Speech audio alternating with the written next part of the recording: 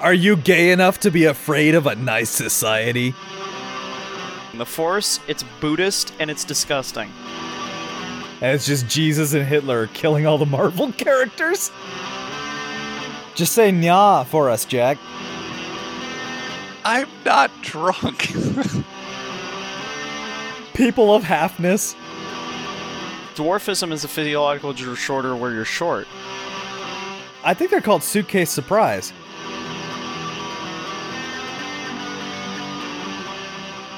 Hello there, everybody. I'm Mongoose Kikimura, and you're listening to The Truth About Soy Boy Nostalgia from Slave Domain Radio. With me, as always, are my trusted call screeners, cameramen, interns, and researchers, Jack Caranet. Yo, buddy, still alive? I am still alive, yes. And our esteemed audio guy, John. John, how you doing? All we've been getting is calls about Yoda, and I keep hanging up on them, but they keep calling. Answer the calls you must. Discuss ketamine we will. Heavy bearing on role-playing quality ketamine has. Useful in loosening up the nerves it is. Why do I even do the Yoda joke? Well, it just gives you permission to start it. Why did you do that, John? I didn't mean to. I thought he'd just keep rolling with it. Well, he did roll with it. Not like that. Not like that, Jack. Not like this. Roll with the Force you will. We're only a minute in and I want to hang myself. Can we just... And this is the quality Little Wars content people tune in for week after week. Little Wars After Dark, I would like to point out. Yeah, this is 2 episodes in a row now, recording late at night because we've been so dysfunctional we can't record on the weekends. So now we get crazy ridiculous. I don't think I'm crazy ridiculous. I'm not even drinking. Speak for yourself. Wait, you just did. All Yeah, right. I was about to say, All only right. did he speak for himself, but I'm pretty sure Mongoose is always crazy and ridiculous. I, on the other hand, am also drinking, but I will not be crazy and ridiculous. What are you drinking tonight, Jack? I am drinking Jameson bourbon barrel. No, wait. It's black cast barrel whiskey. Wait, so you're drinking the black cast alcohol for the black cast? That's right. Is this the Moldbuggian janitor class that I hear so much about, where we're going to take black people, and because we're Tradcath NRX people, we're going to do the humane thing, and as opposed to giving them their own society, we'll enslave them as janitors? You know? That would it's the kind thing to do. If you think about it. Yeah, of course. This is definitely something that everybody likes to do. Sideways Jackface, yes. Well, you know, it's ironic that you're drinking the black cast because I'm drinking tequila.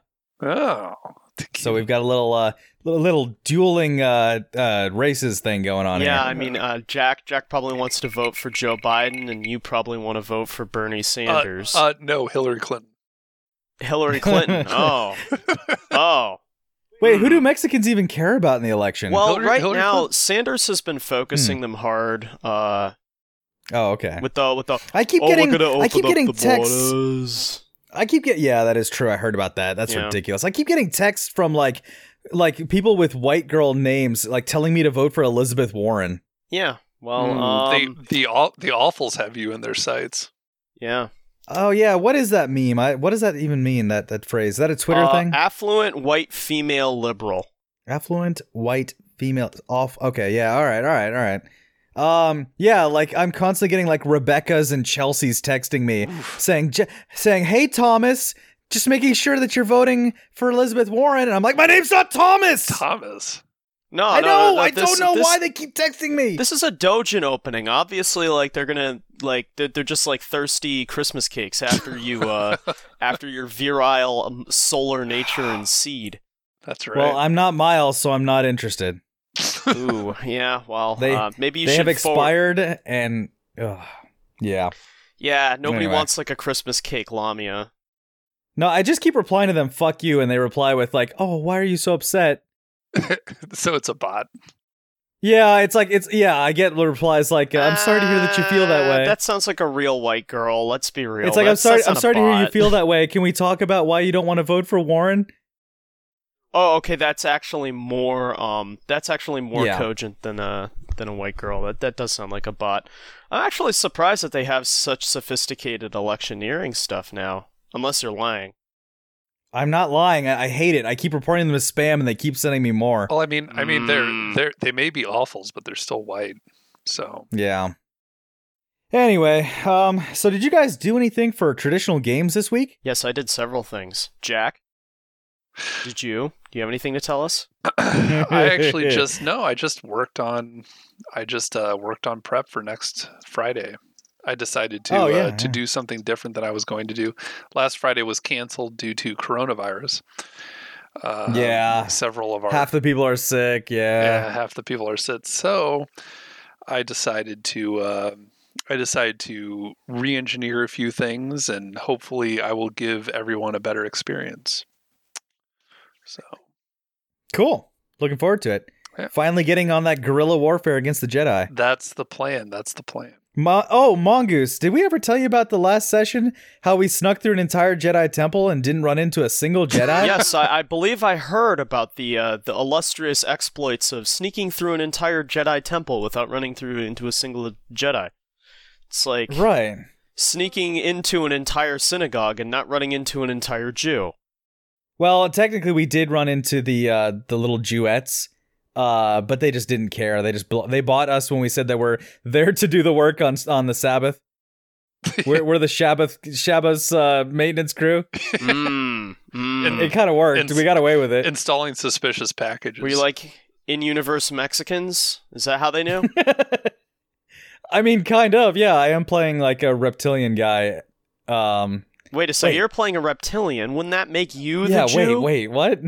But yeah, no, we got through the entire temple, didn't fight any Jedi, so now we were poised to do this whole guerrilla warfare thing, and then everyone's like, I'm koofing over here, I can't come in, and we're like, okay, well, have to put it off for another week. I just want to kill a Jedi, Jack. Is that Fed posting? I don't even know.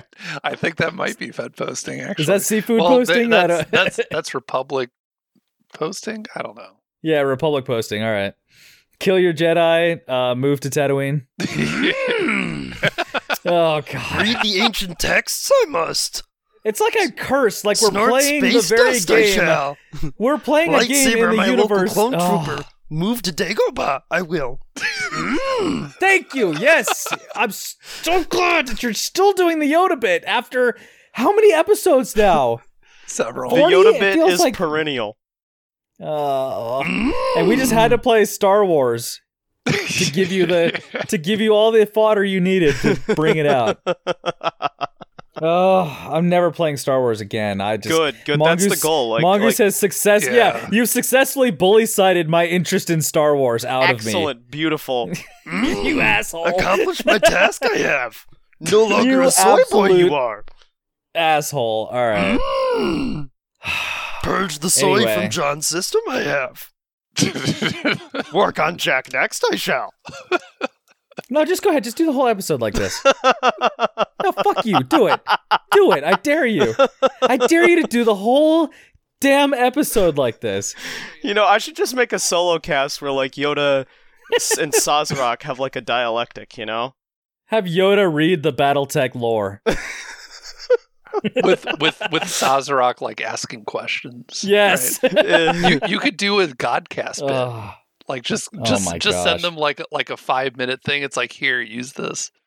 I don't want this to be what we're known for. Please, no. Absolutely not. Well, I mean, we've done that bit. Monster Girls. So how about Monster Girls? Well, so to save this discussion about Star Wars, I would like to point out from the GM's perspective, there were 2 Jedi left in the temple after you got the 5 to 7 to leave the temple. Yeah. Right. After that, there were 2 like real Jedi left in the temple, the Master and one of the Knights. And the Master knew you were there, but the Knight kept making critical failures to sense through the Force that you were there.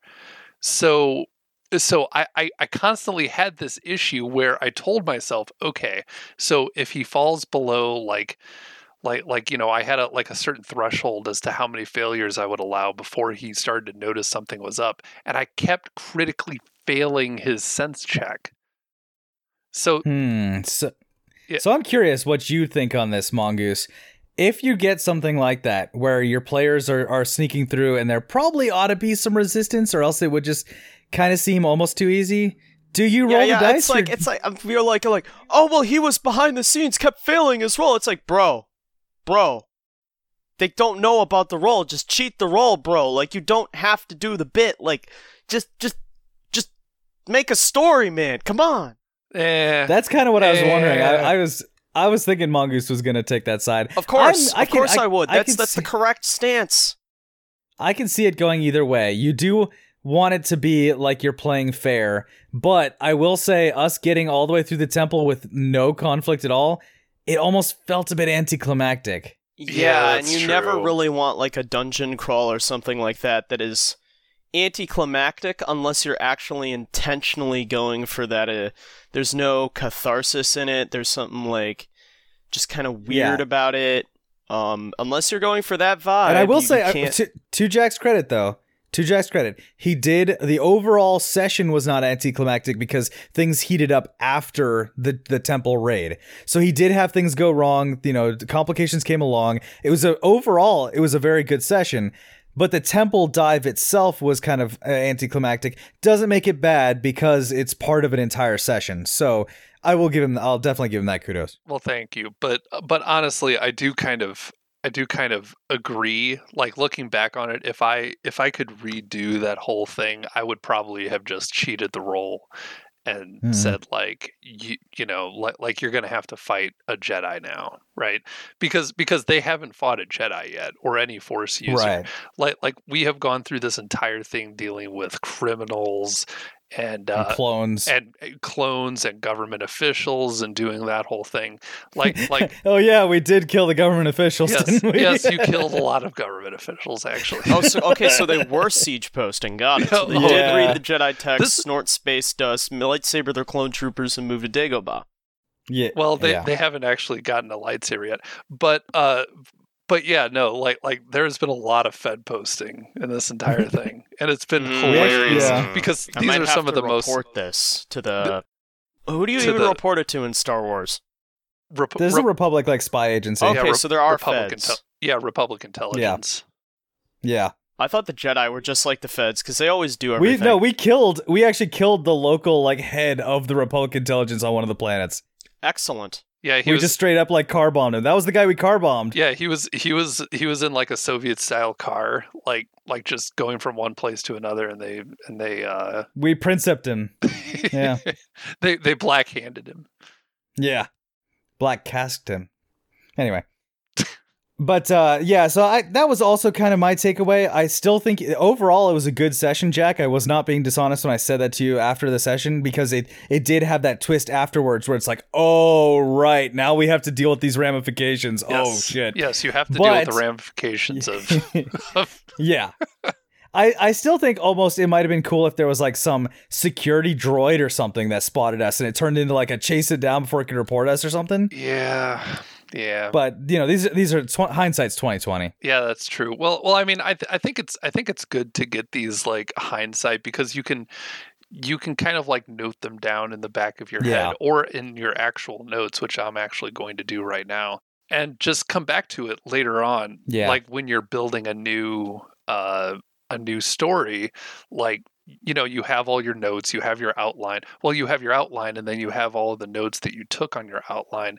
Now you're looking back over all of that and saying, I could have done that a little bit better. And when you're crafting something that is similar to that. Yeah, I just recently started looking into something called mind mapping, and this is something we can get into later if you want to, but about having an outline and then having little branches come off the outline with potential conflicts or problems that might arise, just to have something prepared to throw in there if it seems like everything's going weirdly too easy, which is actually some advice. That's what I do. I do all my session prep in sort of web form. I don't know, those really bad brainstorm your essay things from elementary school and stuff, and they'd be like, you can make a list, you can make a brain blast, you can do a like noggin splooge or whatever, and like, and they What we used to call it an engine web. Yeah, but then again, that turned out to be racist. I don't know. Yeah, well, yeah, you sit down Indian style and you make an engine web. Did you learn how to shot web? No, what you have to do is you have to ID a scalp. I don't know. All of this was they declared all of this racist later. I don't know why. Yeah, I can understand. That's why. how I learned it. Well, I mean, I do everything in terms of webs. I'll list off like people, locations, and then try to web their relationships, and then I generally have like an architecture that I can use later to introduce things later on. And that's how I build my plots organically. You know, it's funny. I've never had to use like the essay like structure in my day-to-day life, but I've absolutely used the whole like outline thing that they teach you in senior year of high school to like make your essay. I've absolutely used that for role-playing game. It's kind of funny. The true important thing you had to learn. Right, exactly. I have not edited or revised or outlined an essay in 4 years, and I have not. You did do your little articles there.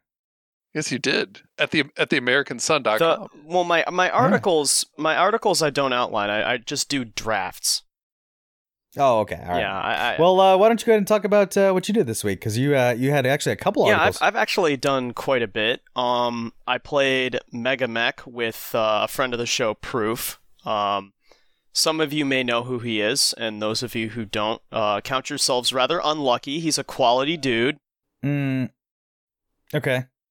Well, as they say, the proof is in the pudding, and pudding is disgusting. It depends. Does like a cute Lamia make the pudding, or like a Kikimora? What? Okay, no, it doesn't matter. Look, she should have made a better dessert. If the Lamia waifu is going to like take the pudding and she's going to put it out and take all that effort, you know. You can tell her. Are you trying to lead into your article about Kikimoras? Is that what yeah, sure. I did write an article about Kikimoras, which you should read, about the Prussian socialist nature of Best Girl. That's something I wrote. I also wrote a follow-up to my previous article in the American Sun, and another article in the American Sun detailing some happenings that we'll discuss at.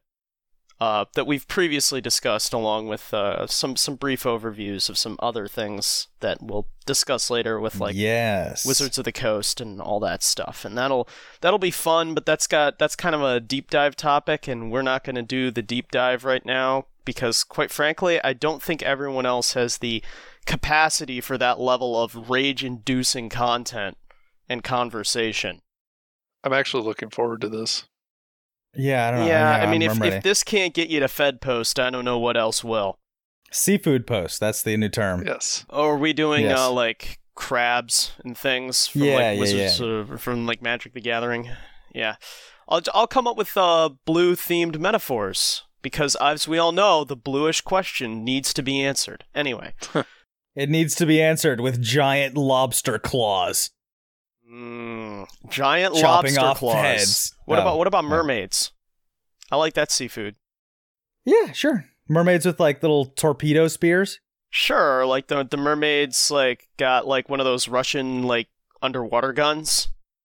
Yeah, I remember those. The like weird AKs that can fire underwater somehow. Yeah. Well, they've got like air compressors and like I don't know. Needles in them or something. I don't know. It's cool. Yeah. Mermaid waifu with big titties in the underwater AK. That's a great idea. Can't believe we didn't think of that sooner. She is her own flotation device.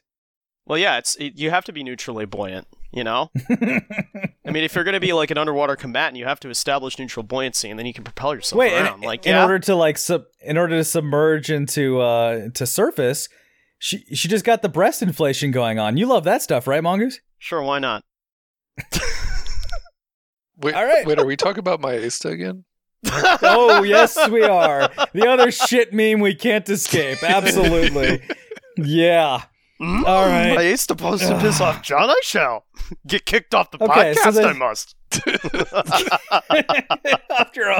Anyway, so the other things I did, I previously mentioned MegaMech with Proof, which is an online JavaScript client that looks like it was made in 2006, and it simulates BattleTech games, which is a very good way to play BattleTech with people across state lines. So while in 40K, yes, you can play games over a theoretically infinite range, BattleTech, you can play games anywhere in the world with all the functionality, because it doesn't just rely on one unit, it relies on a 2006 era JavaScript client and your ability to reconfigure your router.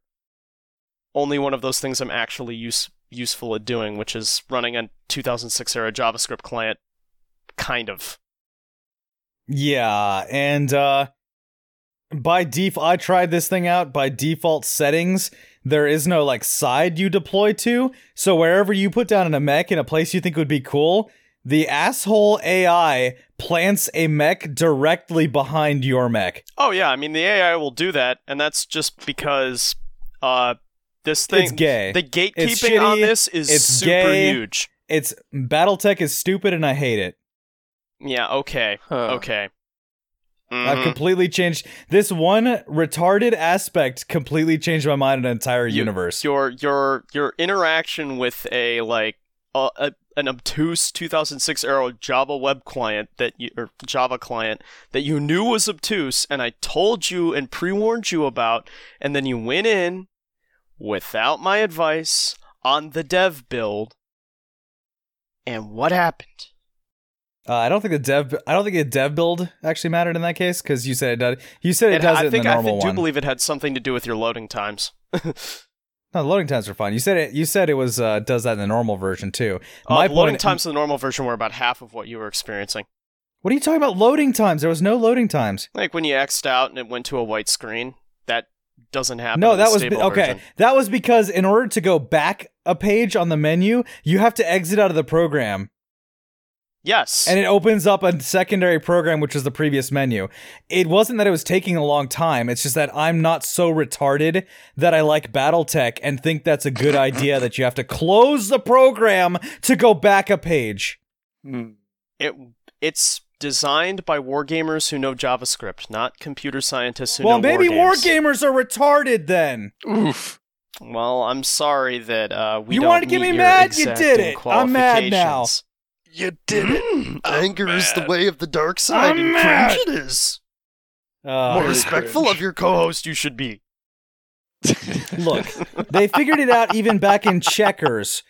Each person gets a side. You don't get to put your queen behind the other person's king. Dude, that's so dumb. Being mad that you got gate kept by an intentional, like by an obtuse thing. You're like, dude, gatekeeping is good, but not like this kind of gatekeeping. This needs to be like convenient, like one of my computer program, like video games. Gatekeeping is good. You gatekeep through quality. There is no quality here. So you're right. I got gate kept out because I don't like the taste of shit. It is kind of Eternal September, isn't it?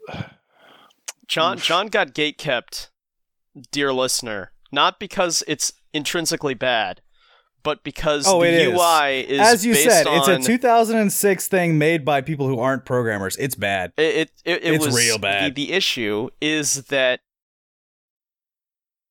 BattleTech as a game Yes, let's go into this. is more complicated than No, it's John not about initially complicated. believed, and It's not about complicated. It's about being so stupid that you don't even understand what a side is. I even made you a save file to try out, and you just refused. You're like, I'm gonna do it myself. You didn't accept any help. Settings, I was gonna but help the you. default settings are dumb. Well, the default settings are literally just the top of each individual choice because nobody plays the game the same way because it's a war game. That's extraordinarily broad Okay, the way well. people play it. So don't even. Like, you're all War friggin' games are mad. bad. I'm gonna go back to Command and Conquer. Command and Conquer is normie and cringe, and it also probably doesn't have cat girls. Dude, have you seen Japan in like the later red alerts? No, and I don't care. You'd actually really like Yuriko. Wh- You like Yandere's psychic girls? Oh, yeah. Oh, that sounds pretty good. Yeah. Yeah, you would actually really like Yuriko. She's in Red Alert 3. Nice. Yeah, Red Alert 3. I was about to say that's where they introduced the samurai mech, isn't it? Yeah, and like their hero unit is literally a Japanese schoolgirl Yandere with psychic powers. Epic. yeah. Anyway, I was like, wait, no, you actually would really love this. What are you talking about? Yeah, well, can I make my unit profiles big titty anime girls? Like they already have big titties in the game. I don't know what you're talking about. Yeah, everybody has big titties. Yeah, Tanya has massive honkers. The Russian girl, what's the Russian girl's name? Natasha? Yeah, Natasha, massive honkers. Like, you actually would really love Red Alert 3's universe, come to think of it. It's like cheesy 90s, but with like all of the 90s values, including like women are just hot, because that's what they do. Yeah, that's based. Anyway. Well, it was extremely based. It was actually, honestly, like, I remember when this game came out, it was at that like borderline between woke politics, right?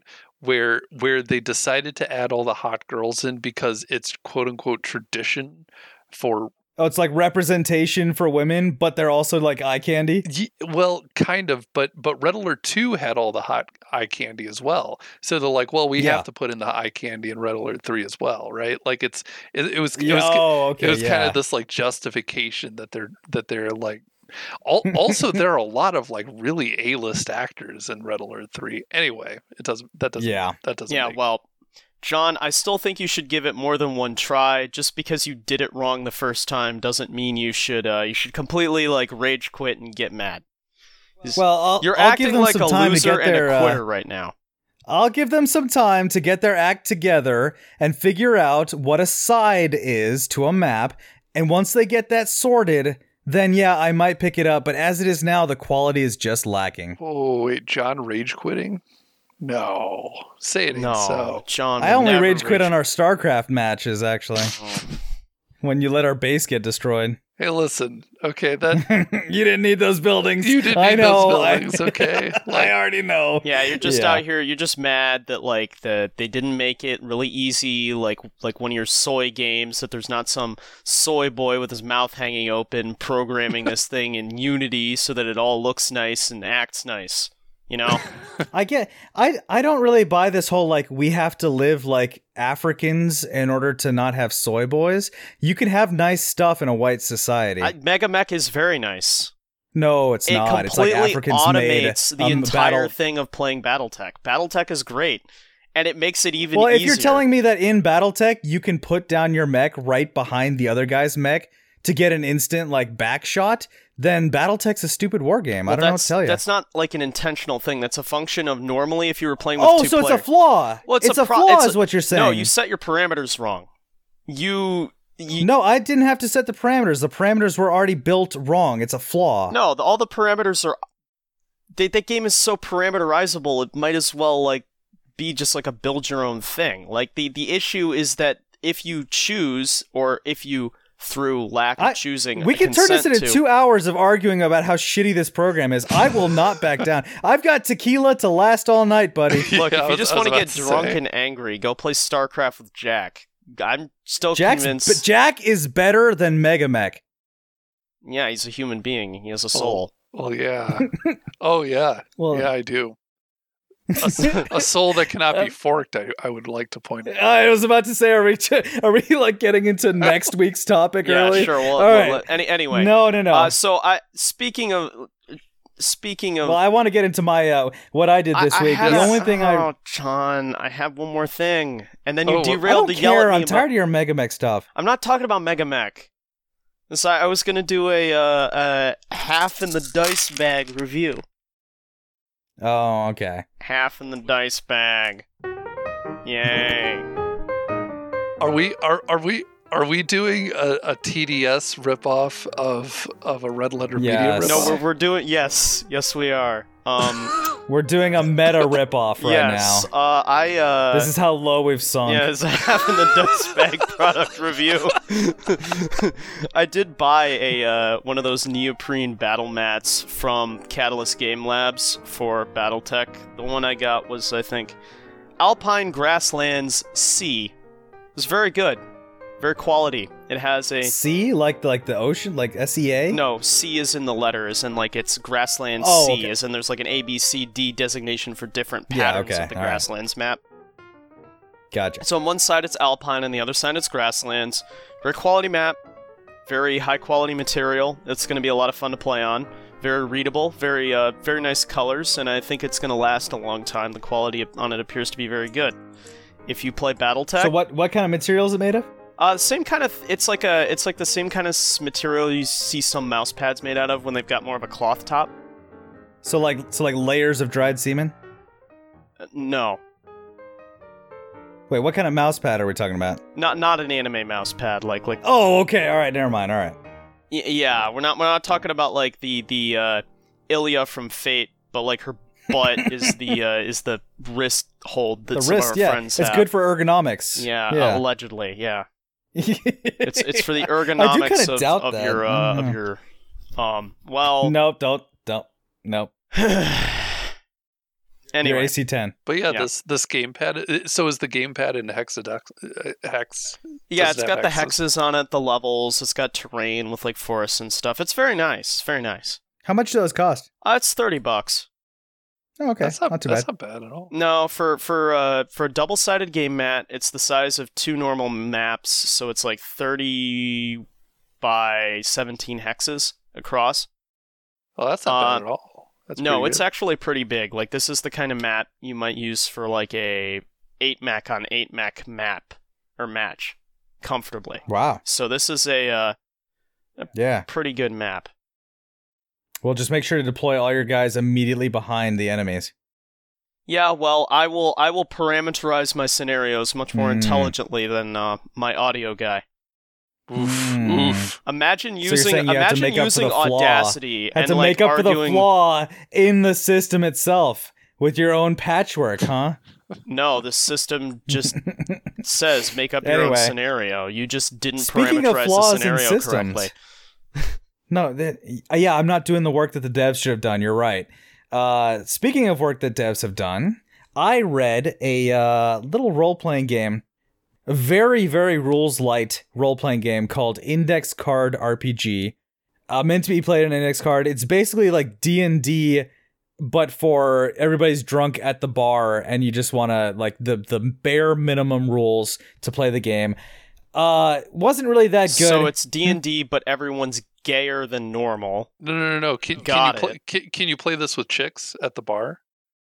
You shouldn't. Oh, Why would you do Why that? would I try to... Okay, first of all, why would I go to the bar to try to pick up a woman? Second of all, What? if I'm trying to pick up a woman at the bar, why would I use D&D as that attack Yeah. vector? Like, hey, baby, you want to see my dice collection? Half in the dice bag. Hey, baby, have you ever rolled a nat 20? well, have you Oh, God. tried though? No, why would I? I mean, you No. probably haven't tried. Look, Jack, what You're is right. what is the theoretical endpoint of this sort of what would we say like course of action? What how does this end? That you find a woman that will play an RPG with you at the bar An extremely stripped down RPG. And also, there aren't any Kikimoras or Lamias or mermaids at the bar, so why would I go?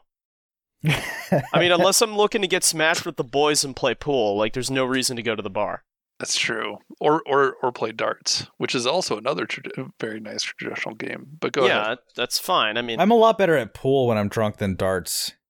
Yeah, it's darts true. is just But, fun. It's got projectiles. Who doesn't love that? Yeah. It's violent.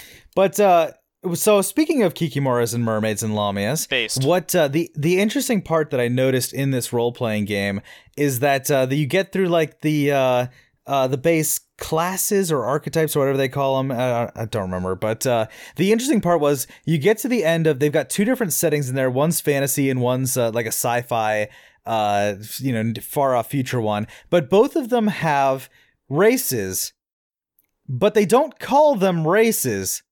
Oh. They call them bioforms. So, like, the fantasy one has humans, elves, dwarves, halflings, etc. But these are all listed under the bioforms. And this is the first time I've seen bioforms. Now, do they define bioforms? No, the term bioform itself is not defined. It's basically just race. It means race. or could it also mean gender? This is the dumbest shit ever. Holy. It could also mean ancestry. It could also mean it could also mean metatype. You could stat out an African versus a European. Then they're just different bioforms. No, these are no, because those are all humans. Yeah, but you said ancestry. Well, yeah, the African has the trait can put a nickel up his nostril, and the European has the trait can't put a nickel up his nostril, and that's the only difference because that's like the only physical difference between those two things. There's no other differences. What about like through the lip? What about through the lip piercing? Like the little gauged what lip? are those like saucers in their lip? Yeah, like only the white bicycle rider can do that. Ooh, yeah, that's a class specific like racial bonus. Oh, okay. Yeah. Okay. Yeah, you have to be like the enough. white rider, like, you know. The white rider. The white rider strikes again. Yeah. But yeah, no, this is the first time I've seen the term bioform. And it's like, this is just an ongoing thing where these weird indie devs are just like leftist weirdos who are afraid of the term race. And they're coming up with more and more extreme, absurd terminology to escape the word race. So now it's bioform. And I'm like, I read this, I'm like, are you kidding me? We're calling them bioforms now? Like, we're getting into absurdist territory with the terminology we have to use. Well, it's the same as like the soy boys that are interacting with like H.P. Lovecraft or whatever, you know? How they're like, Lovecraft is racist and bad, but the magnitude and sort of overarching quality of Lovecraft's work prevents them from like actually like abandoning it in totality. So like they can't interact with Tolkien's work, like, because this is all Tolkien derived. Like if you're running around with elves, dwarves, and hobbits and things, yeah, it's Tolkien. Yeah. And yeah. The problem they're running into is the way Tolkien would even use the word race was completely different from like the modern context, and because these people are completely incapable of like separating themselves into a meta-narrative view of like existence, they can't actually sort of separate themselves from these terms, and so like they have to only interpret it through their lens. If bioform became an oppressive term, they would change it. Yes. Yeah, of course. But what do you think Tolkien's actual understanding of race was? Like, what did he mean by this? Well, race is kind of a very nebulous term prior to, it was often a rhetorical term. Now, like the concept of like a white race, quote unquote, yeah, that's a thing people Well, Tolkien had like the race of men, right? But there were also brown people in that. Yeah, but like, let me get to that, because like I'm gonna have to make like a couple of like asides for any members of our audience who are confused about some like basic facts about reality. People, like, everything I'm about to say here does not negate that people back then did believe in a construct called the white race. It just means that the word race had different meanings and uses in different contexts, and had more contextual uses than it does in 21st century Anglophonic countries, right? So, like, when I say race, I could refer to Celts as a race, and I could say the Celtic race or the Celtic races. Races, they're referring to the Welsh race, the Cornish race, and the Irish race, and a couple others that live in France. And the mermaids. And the mermaids, yes, and the mermaids. Don't forget the mermaids. Yeah. Right? No. They're all included in the Celtic races. I could say the Negroid race, which would be like blacks, or I could say the Bantu race, and those would both be fine. I could say, and we have this term, the human race. Well, humans, as any astute observer of reality will realize, are not a monolithic construct, right? There are even things around the edges of humanity, like people with Neanderthal sort of admixture, or like people in Angola, pygmies that are just very different from the rest of the human population, right? Whatever. Like there's a spectrum there, but like each of these, a race is, I guess, in that context, it's very difficult to put.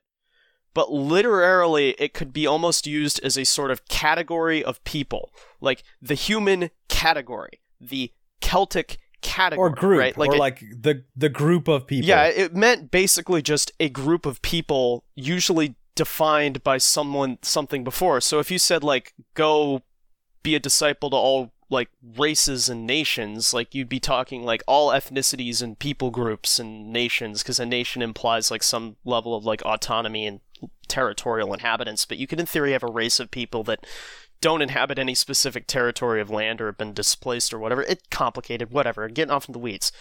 Issue is, when Tolkien says the race of men or the race of elves, he literally means that like the human race, the elven race. And in fact, in Tolkien's universe, it's entirely likely that the elves would use their equivalent word for the word race to refer to like wood elves. The wood elves would probably to them be a race of elves.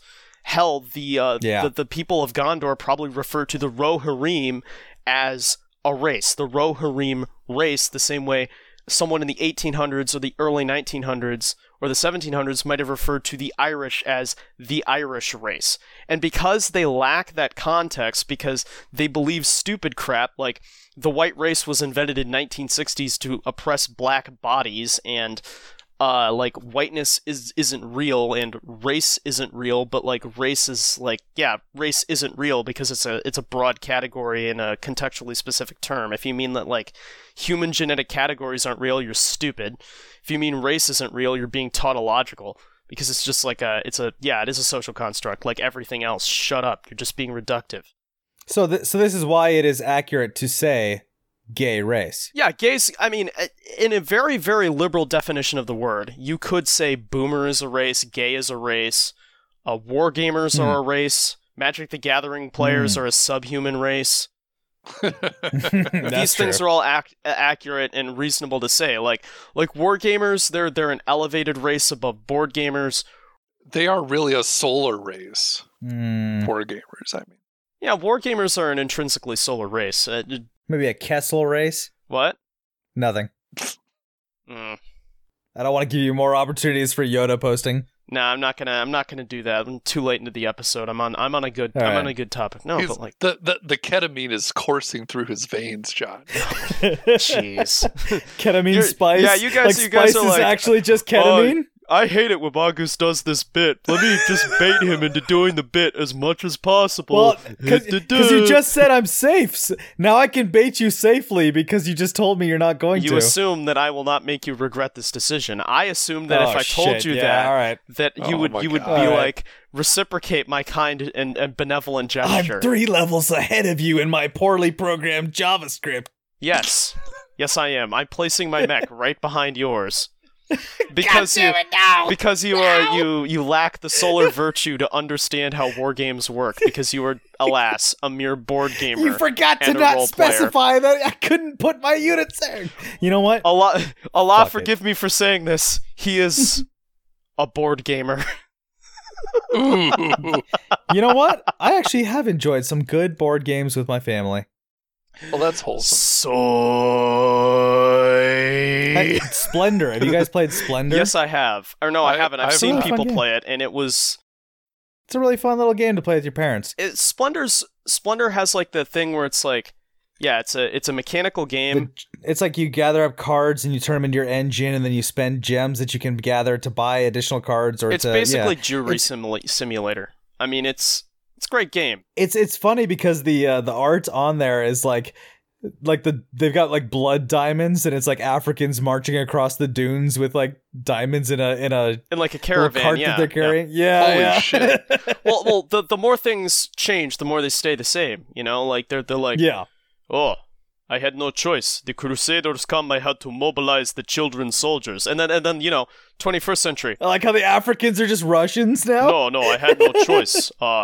The UN come, they try to take away our economic sovereignty, so according to the eternal material principles, Russian? I am African. Okay. A Russian would take a hard R and be a little bit more whiny, but African is deeper. This is awful. Yes. All right. Let's get back to what about the race Romanian? And the Romanian race. Oh yeah, the Romanian race. There you go.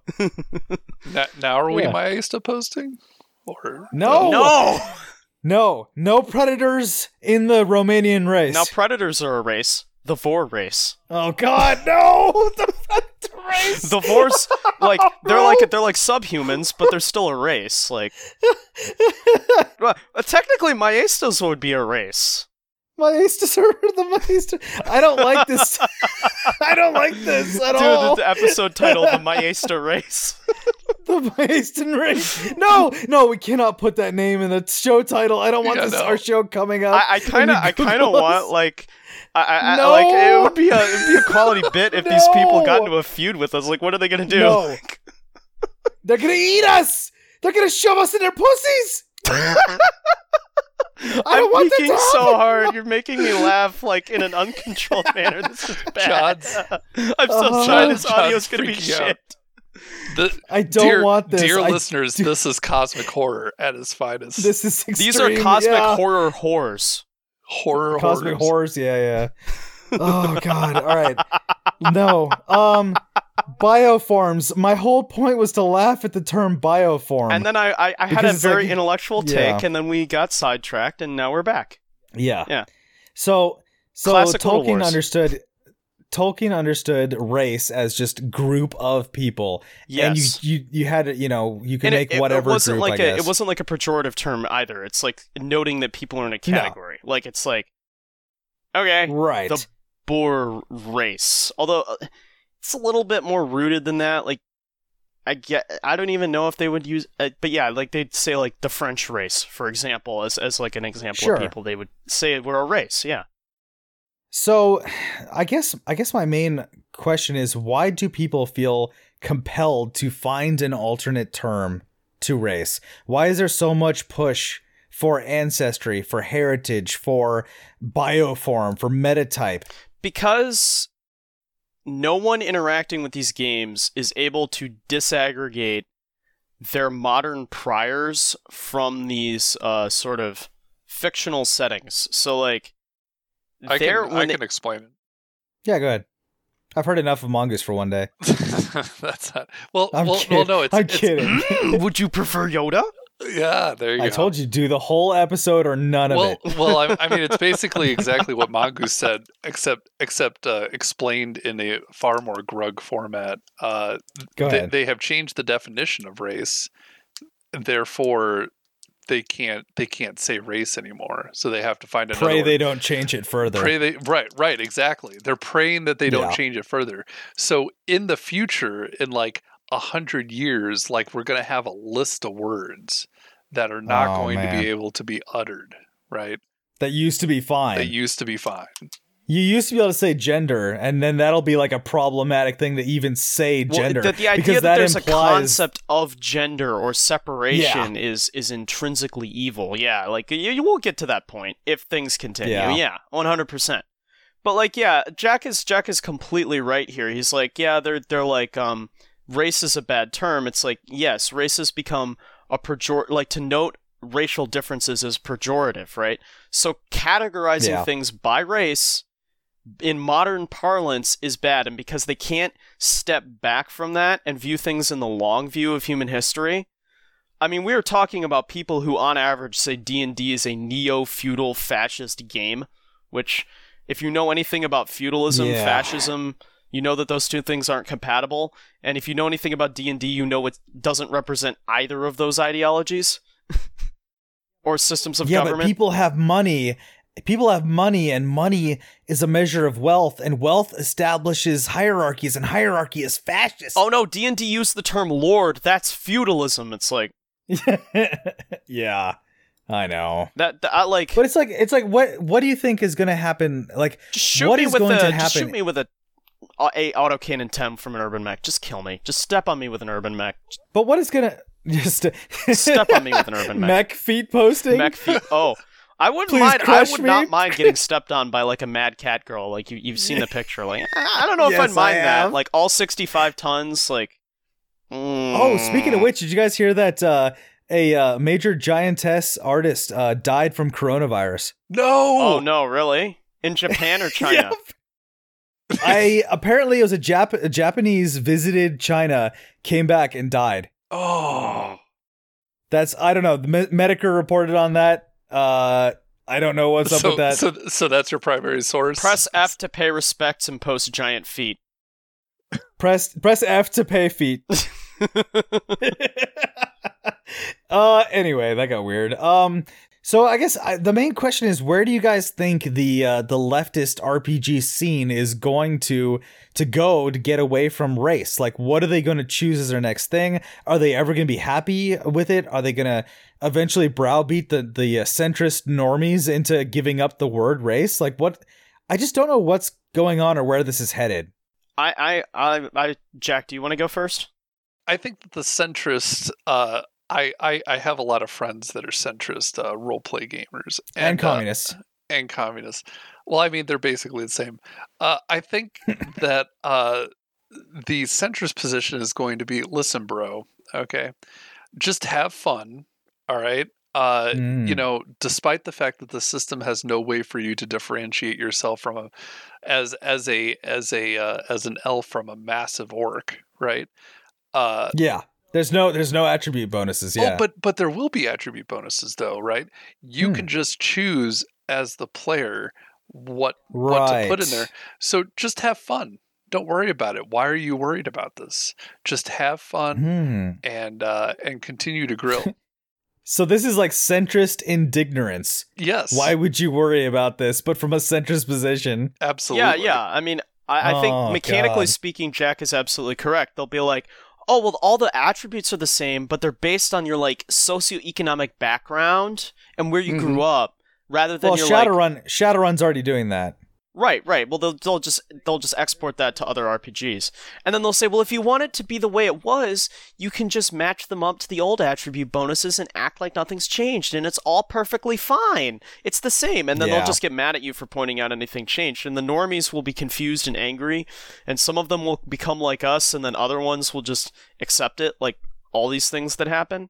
I mean, from a more meta perspective, liberalism is always in need of an external opponent, which is everything that isn't liberalism that it constantly has to seek to consume.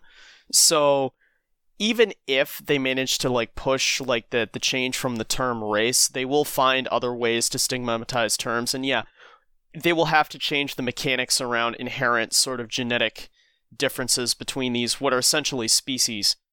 Did you say stigmatize? Stigmatize. This is like a combination of Sigmata and Maesta. Oh no. Stigmama? Stigmom. Oh no. Repeat the gravids. Oh god. Anyway, so keep going. Let's get some dark places there. All right. Oh god, this pregnancy kills fascists. Oh no! Like, well, I mean, actually, no. I think if you just combine Maesta with Sigmata, you just end up with Maesta, but you get bonuses for aborting the grabs as opposed to giving birth to them. Oh wow, that got dark fast. All right. Well, I mean, it has to be leftist in some way, and like since Maesta at least is like kind of in like some weird way implicitly natalist, like no, it's like Maesta, but you can be male because gender is a construct. Oh god, that's even worse. You're like giving birth out of your dick. I think it'd probably be both, like a completion of the dialectic. Actually, like you could be a man and get an abortion. Actually, that is a good point though, because Gygax originally had different stats for males and females. I did in my role playing game. I had a World War I fantasy role playing game, and males and humans, females had -1 physique and +1 rapport. Ah, there you go. Yeah, like that was just in the rules. And nobody had a problem with that because I don't play with anybody gay enough to have a problem with that. That's the solution, really. Just don't play with gay people. Don't play with people from mayors from South Bend. Jack is ultimately correct. And then once they've completed their mechanical thing and gotten rid of the icky terms, they'll find something else to be bugabooed about. They'll have to remove all references to the Middle Ages and feudalism, I suppose. Well, also, I don't know if you guys have seen this Mike Marles post, but like he's one of the guys who worked on D&D 5, and he said that he had a quote where it's like gatekeeping in D&D is done like by keeping women out. Oh yeah, I've seen that post. Yeah. What? Yes, I'm trying to see if I can find it. He had a quote. This is why you use 2006 era JavaScript clients. Well, I've seen this argument on TG as well, and it's like, why are you upset? Oh, here we go. I just found it. Wow, that was fast. He's like, why are you upset about the SJWification of new games? Just play old games, bro. And it's like, no, you're still ruining my hobby. Anyway, look, here's the quote. Why do you feel the need to change the games and like make the new additions like this way? Like just make your own new games and like let us be in our own hobby or make your own hobby, bro. Yeah.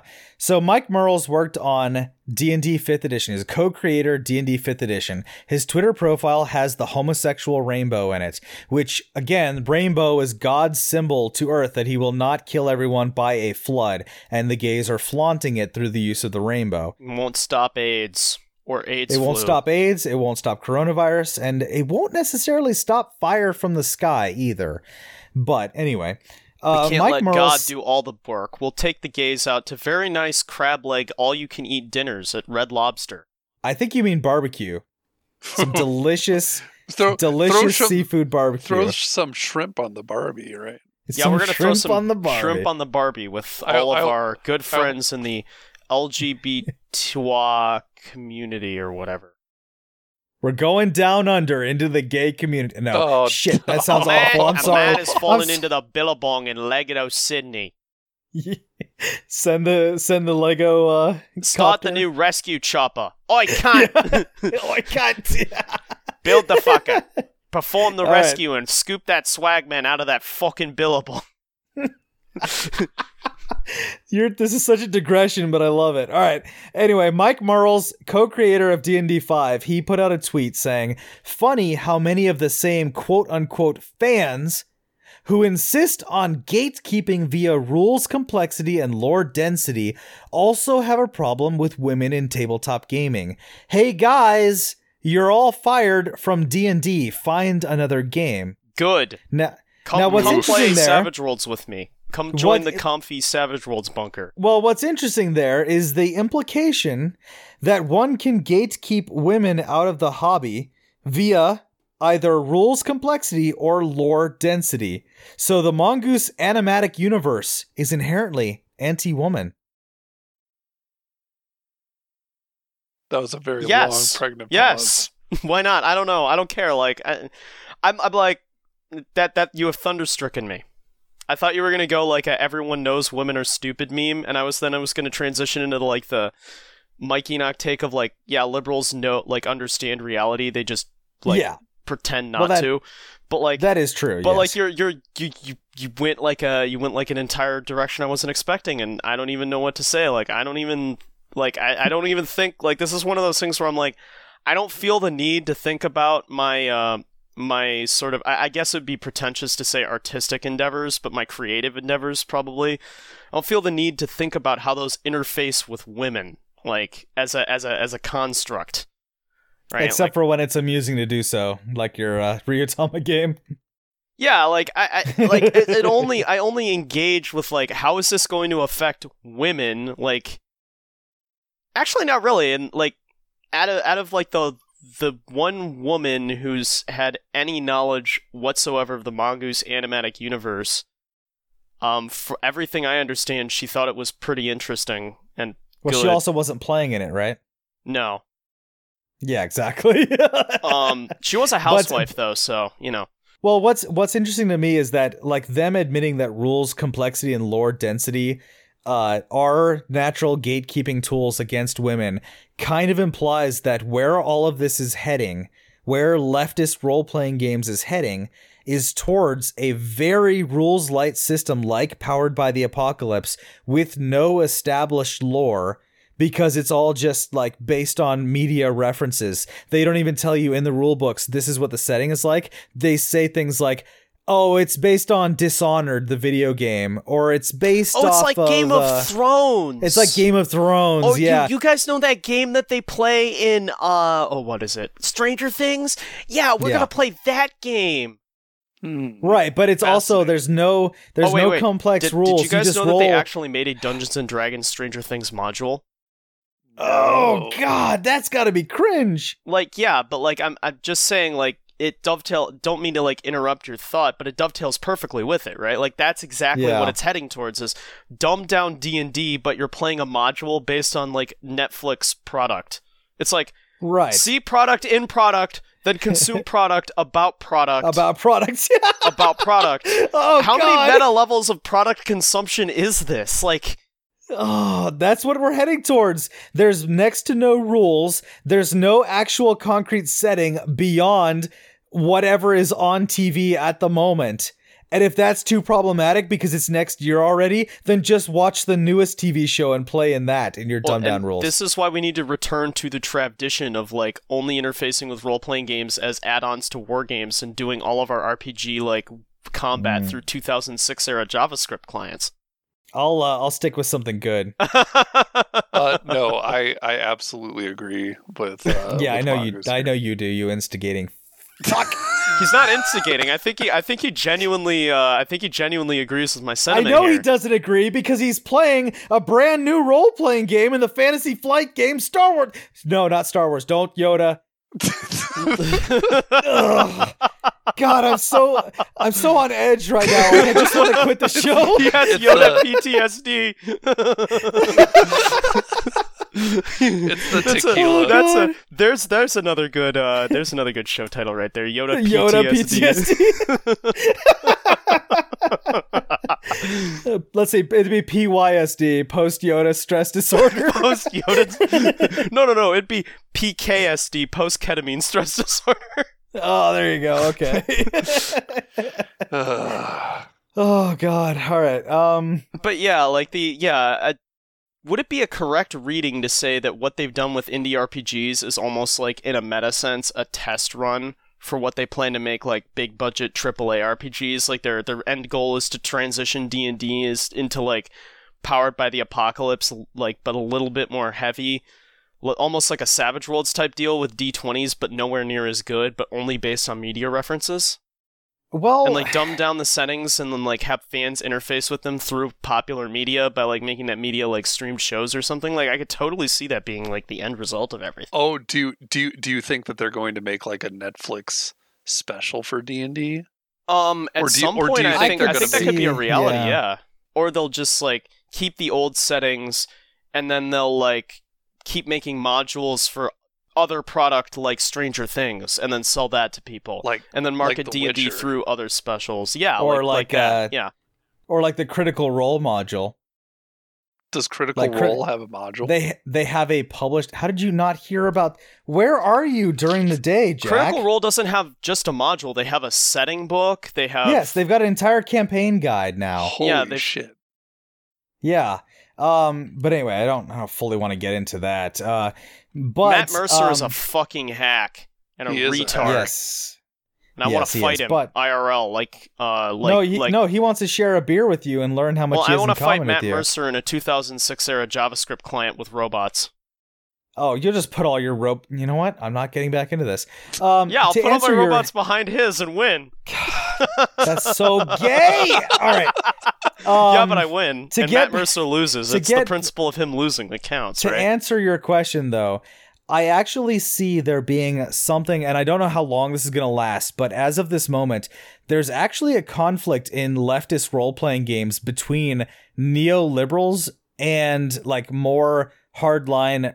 I don't want to say communists, but like I don't know what's like the hardline communist version of SJWs. Well, the issue is that there's no such thing as a hardline communist SJW. The people that you're identifying as hardline communists, like hardline communists have not existed since 1990. No. I'm saying the equivalent of. So woke. Rad So the libs, radical Yeah, liberals. There are radical only two liberals kinds versus neoliberals. in America. There are only two kinds of leftists. There are Okay. either rad libs or neoliberals, and anyone who isn't one of those two things is like It's probably a boomer that doesn't realize the parties have shifted. or like someone who's like a democratic socialist who's like really principled about socialism that like if push came to shove would basically join an American Nazi party. Like that those are the real like kind of ideological All lines right. there. But yeah. So basically there's a divide between radlibs and neolibs because neoliberals are all about Dungeons and Dragons. They are full on Hasbro shills. They love the corporatized mass like community market dominance of Dungeons and Dragons. I'll get into that in our next episode. But if you want a little bit of a taste of it, you can check out the blog post I wrote, A Tale of Two Judges. I'll link it in the description. Yeah, but then there's also the Rad Libs, and the Rad Libs are going towards the Powered by the Apocalypse, towards a lot of indie stuff. A lot of the Kickstarters about role-playing games are made by trannies. They are promoting the fact that they are trannies. They're LGBTQ. I just recently found one that was what was it, Rainbow Unicorn Fairy. Oh god, something. And like the selling point was that it was made by somebody who's like donating to the LGBTQ community. Weren't there somewhere like you? There we go. Pretty where, fairy like, princess. If you bought a copy, they'd like give a copy to like a person of color, like LGBT like person in need, and it's like, so they're like a poor LGBT POC XYZ, and so you're gonna help them by giving them a PDF of something that they could a PDF easily of just XYZ, pirate. Yeah, of course. But like the big drawing point of this pretty fairy princess, in which your characters have 3 stats: pretty and fairy and princess, and you have to balance your attributes between those 3. And the big draw of this was that they're creating an anthology of 10 to 12 adventures, each adventure from a different member of the queer community. See, this is where, like, I guess, like, if you really, like, this isn't really something I find entertaining, but if you want to intellectualize and dig down into, like, why are trannies, like, you end up with this, like, entire, like, autogynephilia and sort of this weird, I guess it's a demonization of masculinity combined with the elevation of femininity, combined with the like weird diets and like poor exercise regimens leading to like reduced testosterone and increased estrogen. You can't play outside anymore because you got a bunch of Mexicans and blacks that might murder you, so you just sit inside in feminized school systems that are all about doing homework because women are really good at doing homework and boys hate homework. And it's like everything is just designed to reward femininity and punish masculinity. Then you get a whole bunch of guys who turn out to be lesbians. But they also develop a sort of fetish around this like cartoonish version of like what they think a woman is, where you end up with this like pretty fairy princess, where like. Well, okay. Let me actually talk about this because I saw this on TG and I instantly knew you would hate this argument, but it is interesting to me. Somebody was saying that, like, actually, I think Super Lutheran might have said this. Yeah, Super Lutheran said this before. In anime, in, like, mangas, in all kinds of, like, entertainment, women are the ones who are allowed to be interesting. Oh, no, he's completely correct, yeah. And anime and the is males extraordinarily have to gynocentric. Yeah, it was from the Evangelion episode of the Pause Button. Yes, that was it. Actually, fun Little Wars fact, I was listening to that while I primed Battletech miniatures out near the outhouse of the apartment complex I live at. Base. Outhouse? You have an outhouse? Like, outhouses in the house outside and all the other places. Whatever. That's not what an outhouse means. That's not what an outhouse is. Yeah. I was sitting on the toilet in the outhouse. Priming my miniatures. The fumes really help the paint I mean, what, dry. you guys don't use your airbrush while taking a mad dump? Listening to Super Lutheran talking about Evangelion. Hey man, it scares the shit out of you right there. Anyway, well, congratulations, Mongoose. But that's congratulations. Yes. Topical and Evangelion. We are all over the place. Yeah, this is a garbage episode. Anyway, so there. But I think didn't it's pretty realize good. That, though. Because we've been Go ahead, going. Jack. Go ahead, Jack. I want to hear Jack talk. All right, well, all right. Just once in the episode, I want to hear Jack once, talk. Just once, Yeah. I want to hear Jack talk. So Jack talk and then shut up. Ow! Fucking cat. Anyway, Your cat attacked you when you tried to talk. the cat. I was like, I'm trying to talk, cat. The cat just like scratched my face. Anyway, so yeah, no. This is very interesting. I didn't really notice that women are allowed to be interesting and men were not. I mean, I always thought that some male anime characters were, interesting. Well, think about Monster Girls, right? It's a male human, standard human male, pretty normal, boring guy, brown hair, brown eyes. And then he's got all of these crazy, like, partial female monster girls with all these different abilities from humans that are with him. If you literally, if you break down Monster Musume, like what is the main character good at, and like what are his traits that are actually differentiating him from the entirety of the human population? Apart from his relationship to any of the other characters, right? He's a good cook, he can budget money, and he's empathetic. That's it, right? That's it. Like, there's nothing interesting to him. He has no arc. And he has no abilities. He has nothing that makes him stand out. The only reason that they like him is, or that they all fall in love with him, is because he's empathetic and doesn't think they're weird. Like, that's the entire bit. And this is a very common thing in the supposed self-insert, right? Is that they make the male so generic and boring that anyone watching can be like, oh, that might as well be me. But it actually, I saw on TG, like just earlier today, where somebody said, it's easy to enjoy NTR if you just self-insert as the female. Why would you self-insert as the female? Because the female gets to have fun. I want to puke. That's... Right? It was really disturbing. I felt my, like, stomach drop. Like, all the blood rushed out of my face. I haven't been that viscerally disgusted by anything in a long time. I saw this earlier, like, while I was in the car with my parents driving to go stock up in preparation for Corona-chan coming through. I was, like, reading TG on my phone, and I saw this, and I was just like, I don't like this. But I get his point.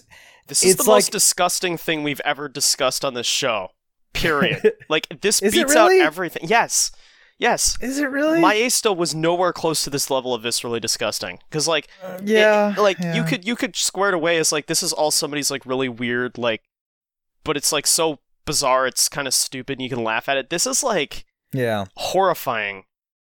Well, but again, it boils back down to, I think, that in these forms of media, it's generally about the male being as boring and bland and generic as possible, while the females have all of the hyper reality emotional responses to the events going on. Yes. Oh yeah. Well, actually, that's like, I hate to keep on this topic, but that's interesting because this is another thing, like, not just in like anime, but like doujins and like hentai. Yeah.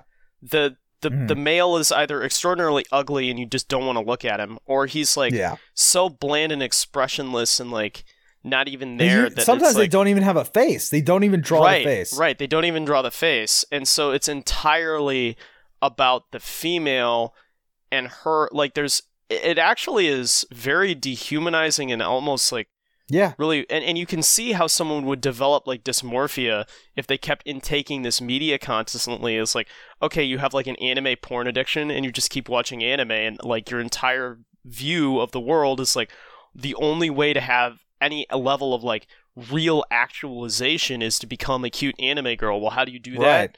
Well, just read what Reddit says, you become trans. Like, which is why I am now instituting a pro cat boy policy. Okay, I'm also secondarily horrified. As the resident Catholic here, though, I would actually have to. No, you already denounced Catholicism. You don't get to go back. Damn it! He can go back if he wants. You have to get ordained again. I don't know. Whatever. He has to go get the Pope to. He has to go kiss the Pope's ring a second time. Well, I'm not kissing anything on the Pope because the Pope now has coronavirus. Has coronavirus. Yeah. But the Corona Pope. But I heavily disavow whatever this catboy thing is going on. I'm just saying, make males interesting again. Well, yeah, that's like, okay, so if you wanted to like, I don't know, like you could make male character, but the other issue is like, how do you write a harem anime where the male character like actually self-actualizes? That's another thing. We need to get rid of harem animes. Right, like harem. I don't think harem is a good genre. Like, no. Why like that? Because my issue with it is like, the main girl generally more often than not is the best for the main character. So like, any reasonably self-actualized character would like if you like, it's very like, it's actually impossible to self-insert into these main characters in these harem animes because you'd just be like, the government, like in the case of Monster Musume, the government tells me I can't bang the snake girl, Right. I just And do it fu- anyway, I because go- what I are they go going to be do? a They crazy- can't kill me.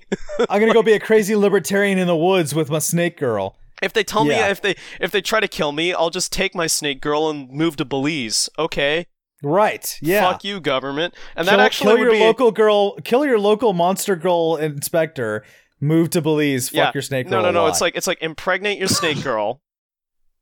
Kill the local government monster girl inspector. Move to Belize. yeah. Exactly. Boom. Yes. Easy. That's yeah. No, but here's the thing though. The best harem anime to come out in a long time, Goblin Slayer. And Goblin Slayer himself is not a boring blank slate. But He it's is a even badass with a arguable to mission. the degree that that's even a harem anime, because there are just like a bunch of girls around, but they're not all aggressively like sexually into him. And then There's there are like also four other, different girls. There are 4 different Yeah, but girls they're- who they're want like- him. they're They like want his short sword, and he's busy giving it to goblins. implicitly, and then there are like, but there are also 2 other. And yes, I am putting this in the intro to the next I was episode. about to say, that's fine. Yeah, that's fine. But there are 2 other male characters in there that are also quite interesting, that are like supporting characters, and so like it actually has like a fully fleshed out cast of people. So it like, to what degree is it like just like a There's 4 women who want one man. It's a harem anime. The only reason it's good is because it's not a generic faceless. Well, ironically, it is kind of faceless, but he's far from generic and boring. In fact, the main character is the most interesting character. Well, if you see the face as like as a sort of shorthand for individuality, his like Right, entire yes. get up and aesthetic is completely individual. The helmet is the face. His role is his face, which actually is an interesting commentary on male-female dichotomy. The man's role and the function he fulfills in society and the like method by which he fulfills his expectations to society is his face. He is the protector. He is the pest So not remover. only has Little Wars basically replaced Political Science Theater 40,000, it has also replaced the Weebcast. Fascinating. Look, you can't replace dead podcasts. They're dead. I don't want to wear their puppeted corpse around. I'm just saying, make men interesting again. Make your male characters interesting. Give them personalities. I don't think that's an issue for a lot of us, though, because if like... No, I'm not. I'm talking about for animes. Sorry, that was for animes. Yeah, but No. like for animes, like we don't really have any influence there. Unfortunately, you see, I'm telling the Japs, do this or God will smite you with coronavirus. God won't smite you with coronavirus. God will smite you with tranny virus, which is worse. Oh, it's just way worse. Yeah. Yeah. Speaking of trannies, Ooh. you guys want to move on to the next topic? Oh, yeah, I love talking about... No, I don't love talking I was about about trannies. to. I was hoping you were hate going to say I this. love trannies. I have so- no idea what the next topic is.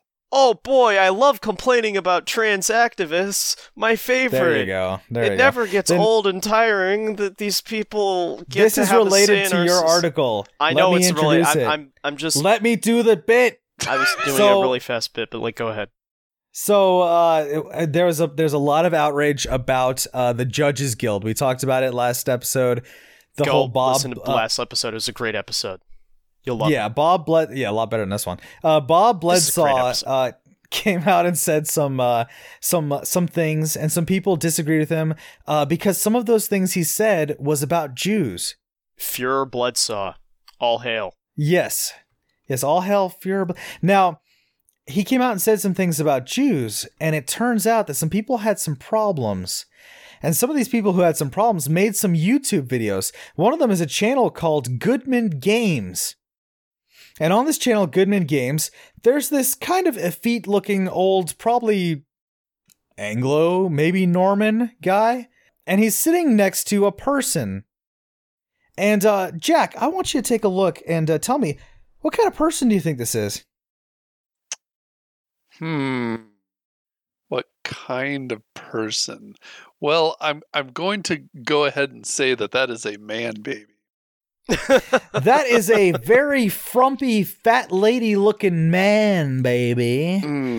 That is Paul Jaquez. Paul Jaquez, who now goes by Janelle Jaquez. And Janelle Jaquez is a transgender lesbian. somebody watched too many harem animes. Well, I mean, it is straight, right? Like Janelle Jacquet No. is a transgender lesbian married to this person. oof, This person is also is a now- guy. This person is William Heineman, Oh God. who is now Rebecca Heineman, who is now also a transgender lesbian. This is very gay. So we've got two transgender lesbians married to each other. At that point, why even become trans? How many levels of gay are you on, my dude? I didn't know that this level was possible. Well, the Right. issue I have here is like, okay, so you're going to do this, and then you're going to get on the hormones, and then you're going to ruin your sex drive, and then you're going to get mad about how the fact that your weird autogynephilia fetish doesn't function anymore, and then you're going to like kill yourself because you've lost your identity with this. Oh no, weird they're not going to fetish. kill. They're not going to kill themselves. They're going to kill our hobby because my guess is all of this transgender lesbian thing is just networking for next level woketivists. Obviously, because- yeah. These people are involved, and I'm going to post this picture as well. These people are involved with another guy whose name is Brian Stillman. And between quote unquote Rebecca Heineman and Brian Stillman, these people have a lot of sway. I pulled this up. You can actually find this right on Wikipedia. Janelle Jacquet has an article right on Wikipedia. These people, two of them are Jews, two of them are trans lesbians, and the three of them together have an enormous amount of sway in not only the role-playing game community, but also the video game industry. How? How Janelle could this Jacquet, have happened? Janelle Jacquet worked for id Software on the Quake series of video games. No. No, whoa. Yeah. John. Did This, you get this my name couldn't wrong? Really? possibly have anything. It's because you renamed my freaking name in here, didn't you? No, Yeah. I forgot who Okay. I was. Anyway, Okay. I'm an idiot.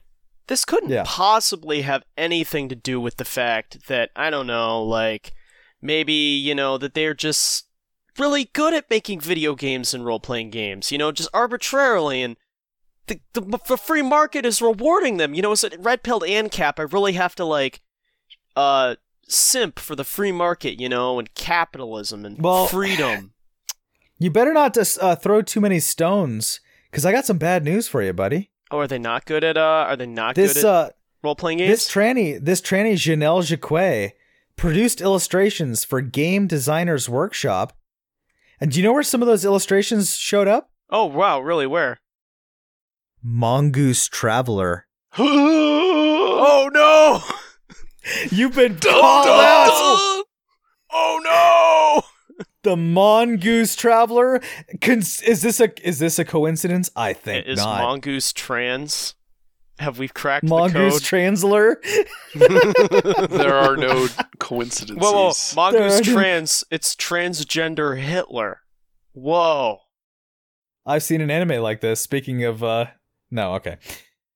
Yeah. So no, I looked into this. Janelle Jacquet also worked for TSR on old school Dungeons Not and to be Dragons. confused with TRS. No, Yes. no. TSR, the stuff, right? The stuff, And, right? The stuff, right? Yeah. No, he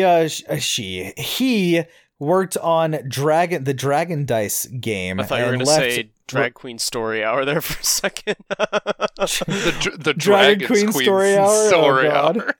All right. Yeah. So, but yeah. No. Then I looked into who this trans lesbian is married to, Ooh. and yeah, extremely Jewy Jew.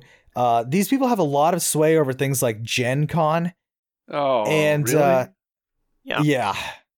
yeah, they have a lot of sway over all sorts of things in the role playing game hobby. But watching this video that they're in with this this very soy looking older Anglo guy, he comes out and of course he says that it's just entirely unconscionable to say the things that Bob Bledsaw has. How dare you say that Jews run the media? Now, I'm sitting next to a trans lesbian married to a Jew who associates with another Jew, and let me constantly defer to her about how evil it is to point out that Jews run things. And also, we're going to continue selling Bob Bledsaw stuff because we've also have a special deal where all of the money is going to this trans blob next to me. Yeah. This is yet another instance of these people they're still selling the old modules, but it's okay because all of the money's going to us, but we still hate everything these people stand for, but we're still making money, so keep buying the stuff we're selling. I'm not fully convinced that everybody isn't just screwing Bob out of his, Bob out of all of his money through, Probably. Yeah. I wouldn't be surprised. Yeah, and then now it became convenient to throw him under the bus, so they're gonna do that and then milk the money for all it's worth. Yeah, I mean, we saw that. We talked about that last time. It's the exact same playbook again. Yeah, these people need to be taken out for seafood. Yeah, some really high really quality, potent imitation crab. Oof! I wouldn't wish that on my worst enemy. I just did. But these people are very disgusting. Yeah. Literally disgusting. If you look up Janelle Jacquet and Rebecca Heineman and their little freaking look at this picture, the third picture I posted. That's Janelle Jacquet standing in front of Brian Stillman. This is a midget. We just talked about these. Here he is, this little Jewish goblin gremlin looking guy. And these are the people who are telling you what is right and wrong in the role-playing game community. They're telling you what's right and wrong in general. Well, yeah, okay, sure. But in this instance, yeah. Oh, it's maddening because you watch these videos and they have this, especially this tranny has the most smug, self-assured, barely hidden smile on its hideous, frumpy, fat face.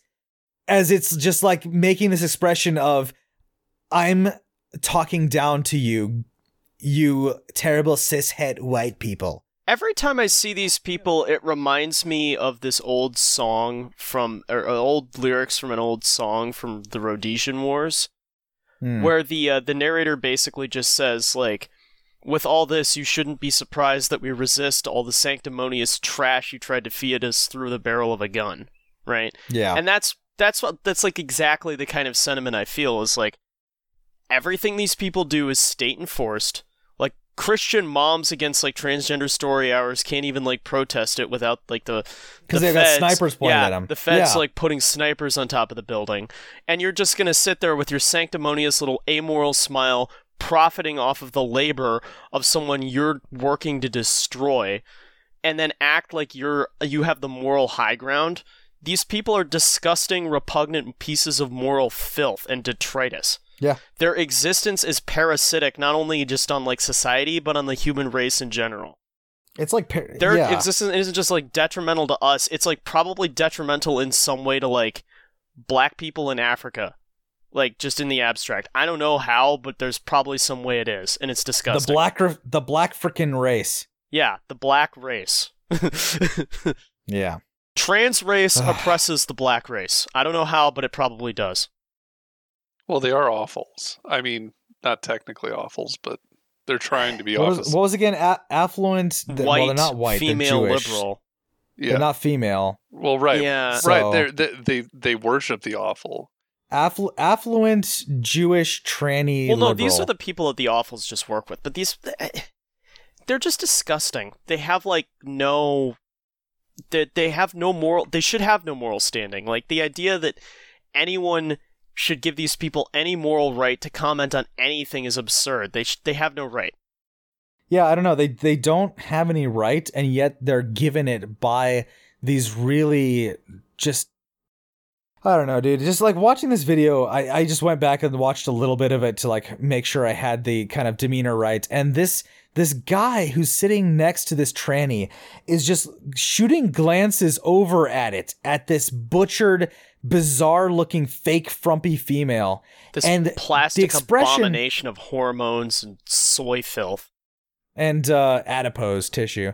And the guy next to him is just making these expressions like, is it okay if I say this? Am I all right to say this? Is it okay for me to say, like, I don't feel comfortable with what Bob Bledsaw said because of your journey of what you've been through. And it's like, why don't you detail what that journey is? Why don't you detail what this trans lesbian has done to itself to gain power over you? Putting an M80 in a frickin' Thanksgiving ham? Well, thankfully, Mr. Medicare has documented all of this. Yeah. And you can find that out. But the point is, like, it's this bizarre subversion or inversion of virtue where it's like it used to be going through hardship for the sake of betterment of others made you a good person. The literal transvaluation of morals. The transvaluation of morals. Now, when they coined that term, they didn't know exactly how on the nose they were going to be. Or on how the on the nose. inverted... on the science pussy that they were. Yeah. I'm so mad right now. Like, dude, like, I don't know if you watched the video, but like I did. I mean, I watched about half of it, and I had to tap out. And I watched the whole routinely. I watched the whole thing, and it's just like neither of these people have virtue. You've got one who's a spineless faggot, and you've got the other who's a dickless faggot. It's not that he's spineless. He's worse than that. He's like a disgusting little worm who when he stabs you, he like goes ahead and only will stab you when he's sure it's like completely safe for him to do so. He wouldn't even stab you in a dark alleyway if there was an iffy chance, right? There's no honor to this person. There's no real value. He has no values beyond his own little personal profits. Like, there's nothing transcendent about his existence, and there's nothing in like a metaphysical sense that's even valuable about his existence. Like, the universe would not care or should not care if this man were to like completely vanish. And not to mention he's got like a third of the body mass of the tranny. Which is amazing because I'm pretty sure he's fatter. I'm pretty sure I could height mog everyone in this picture. And I'm not... I don't know, dude. Have you seen that? That tranny's fucking tall. Yeah. It looks like a linebacker. Look at this video. Like, that's the two right there. Yeah. This scrawny little, like, shrunken chest, glasses-wearing soy boy, aging Anglo loser who's looking over at the tranny for permission for everything. You're like, please let me... Permission to be offended. Signal, ma'am. Yes. Can I have a crumb of virtue, please? Right. It's permission to virtue signal. That's how pathetic these people are. God, at least 2016 SJWs would at least virtue signal without permission. God, Antifa would never steep this low. The tranny doesn't even sound like a woman. No, the tranny's doing like a voice like this. That's all I have to do. I'm a tranny now. I'm a woman, yay. Yeah, it's like fat nasal dude. That's a woman. Jesus Maur. King Arthur, come back for us. King Arthur, please. We need please you. Save us. We need a real woman in the room. We need an interesting man. I wanted to do a Fate post and you were... I know, I don't like Fate. Yeah, but the waifus are good. The waifus are always good, Mongoose. That's the problem. The waifus are so good you want to become the waifu. Well, okay, but Fate has a lot of very interesting male characters outside of like there's Archer, there's the I thought Archer's Irish like guy. a class. I don't think that's a person. Well, the Archer is a class, but he's also is used to refer to Emiya Archer, who was like the first Archer in the franchise, and his identity was a secret, so he only went by Archer at the time. I just don't like it because it's too Catholic for me. Holy Grail stuff. It's like, no. Holy Grail predates like all the stuff we hate about Catholicism. It's very Evolian, actually. Maybe you. Like, you should read your Evola, man. Evola talks about how the Holy Grail is like a concept, actually predates even Christian tradition in Europe. It's very very old and perennial. Fate itself is very Evolian. Okay, well, this is not traditional games related at all. Yeah, well, we should do an Evolian Fate An episode on Evola? Yeah. we just do an episode on everything that's Evolian, so we just talk about Monster Girls and Fate the entire time. All right. Well, we're getting a little off the. Oh, a little bit, yeah. A little bit. Anyway, so I'm sure this Bob Bledsaw thing will continue, and I'm excited. It will continue in perpetuity, and unfortunately, Bob will never have any sort of vehicle for his like the Seafood writing dinners. of his. He'll never have a vehicle to even receive financial compensation for what's been done to him. He's been irreparably damaged, and he can't do anything. I mean, about again, it. I really don't even care because he was just writing modules. He should be ashamed of himself for doing that. But the people who are attacking him are so much worse than he is that it's like, that's kind of why I'm the most angry. They're making me defend a module writer.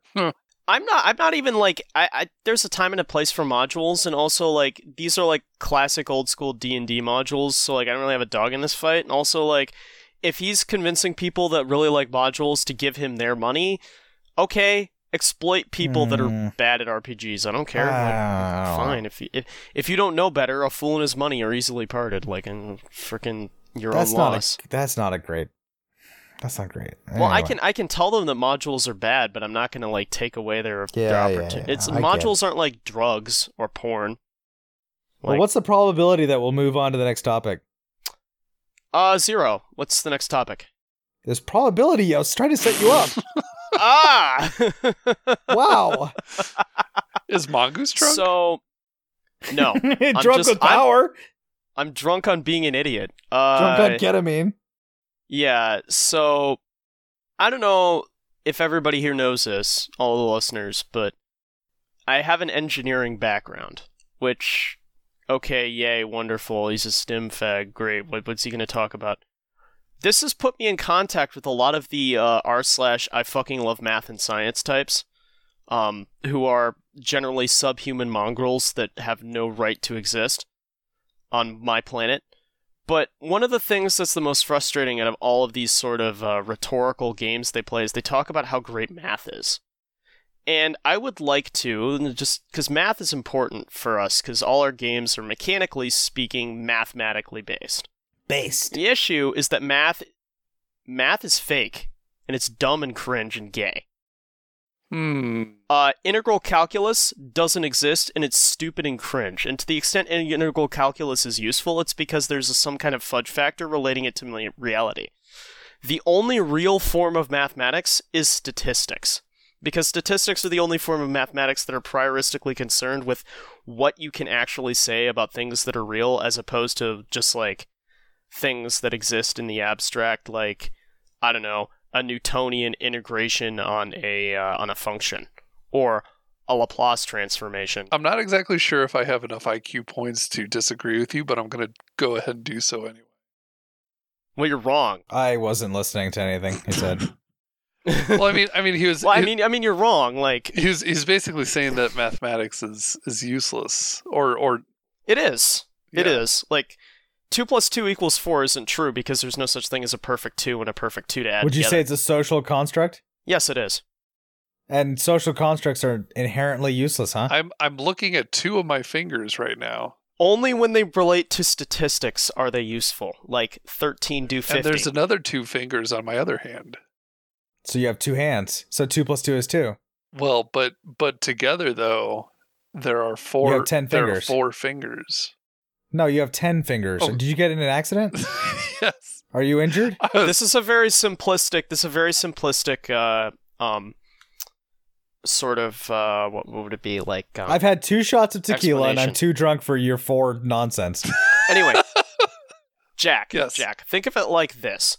In calculus, there is a 3-dimensional object. I think it's called like a Gabriel's trumpet or like a Jericho horn or something like that. I don't know. Somebody in the audience probably knows. They can put it in the comments. A Gabriel's trumpet.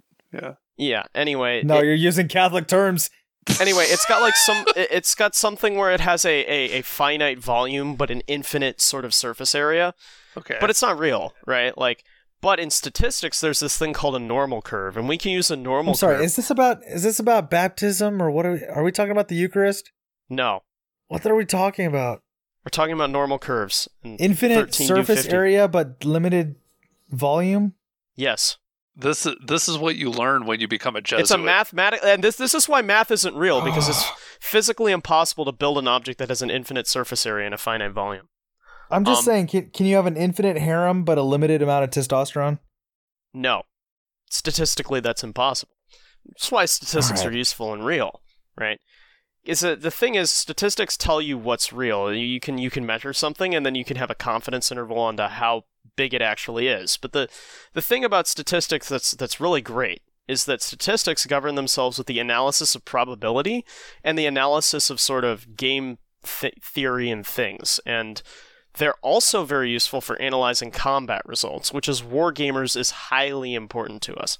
And as it turns out, for those of you who are carefully listening in the audience, there are many mathematical models that describe sort of conflict and things coming across. One of them is the Petrie multiplier, which, in its own banality, notes that if there are less women than men in a room, and women and men make sexist comments at the same rate, and randomly choose to make sexist comments at members of the opposite sex, more women will receive, on average, more numbers of sexist comments because there are less of them than men, which is stupid, and one of those like theoretical math things that's not real. And then there are the Lanchester laws, which are extraordinarily useful. It's a set of differential equations which one can use to model attrition to forces over time based on the force's sort of numbers and fire ability. It's chiefly used to analyze the sort of pure effects of raw fire in a firefight, and can be used to analyze the balance of two forces. So was this primarily used by English longbowmen? No, Lanchester's square law, like it's a relatively. Are you eating while we're podcasting? Who, me? Yeah. No. You sound like you have something in your mouth. Probably because I'm sick. Oh, okay.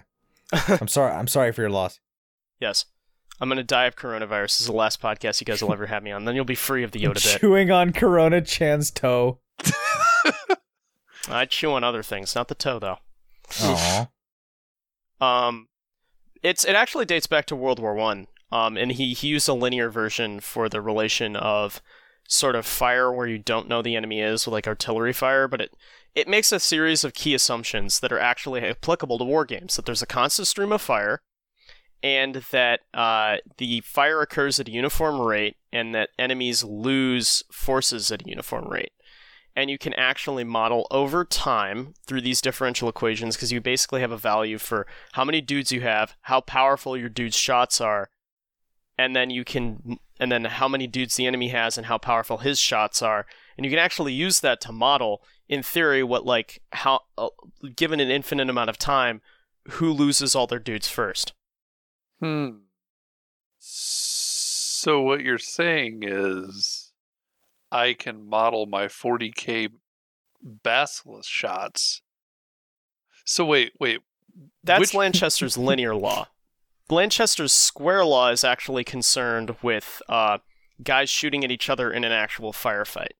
But the thing about this that's actually important for wargamers isn't the specifics of modeling like gunfire, but it's the abstracted thing of you could actually take these mathematical models and abstract them out and use them to sort of define a sort of, or not define, but sort of define parameters within like a points value system for a war game, or like battle value for BattleTech, which points are the in-game currency, meta currency used to buy your units before you like have an army. So 1,000 points, you get 1,000 points worth of dudes that you've bought, and then you fight. And in theory, that's balanced, but it always necessarily may not be. But you could actually come up with like, okay, so your points are like in this model, like points are like the thing you're taking attrition away from. So that's your numbers, and then you could abstract out the firepower of certain things within the points, and you can see what you would expect to see like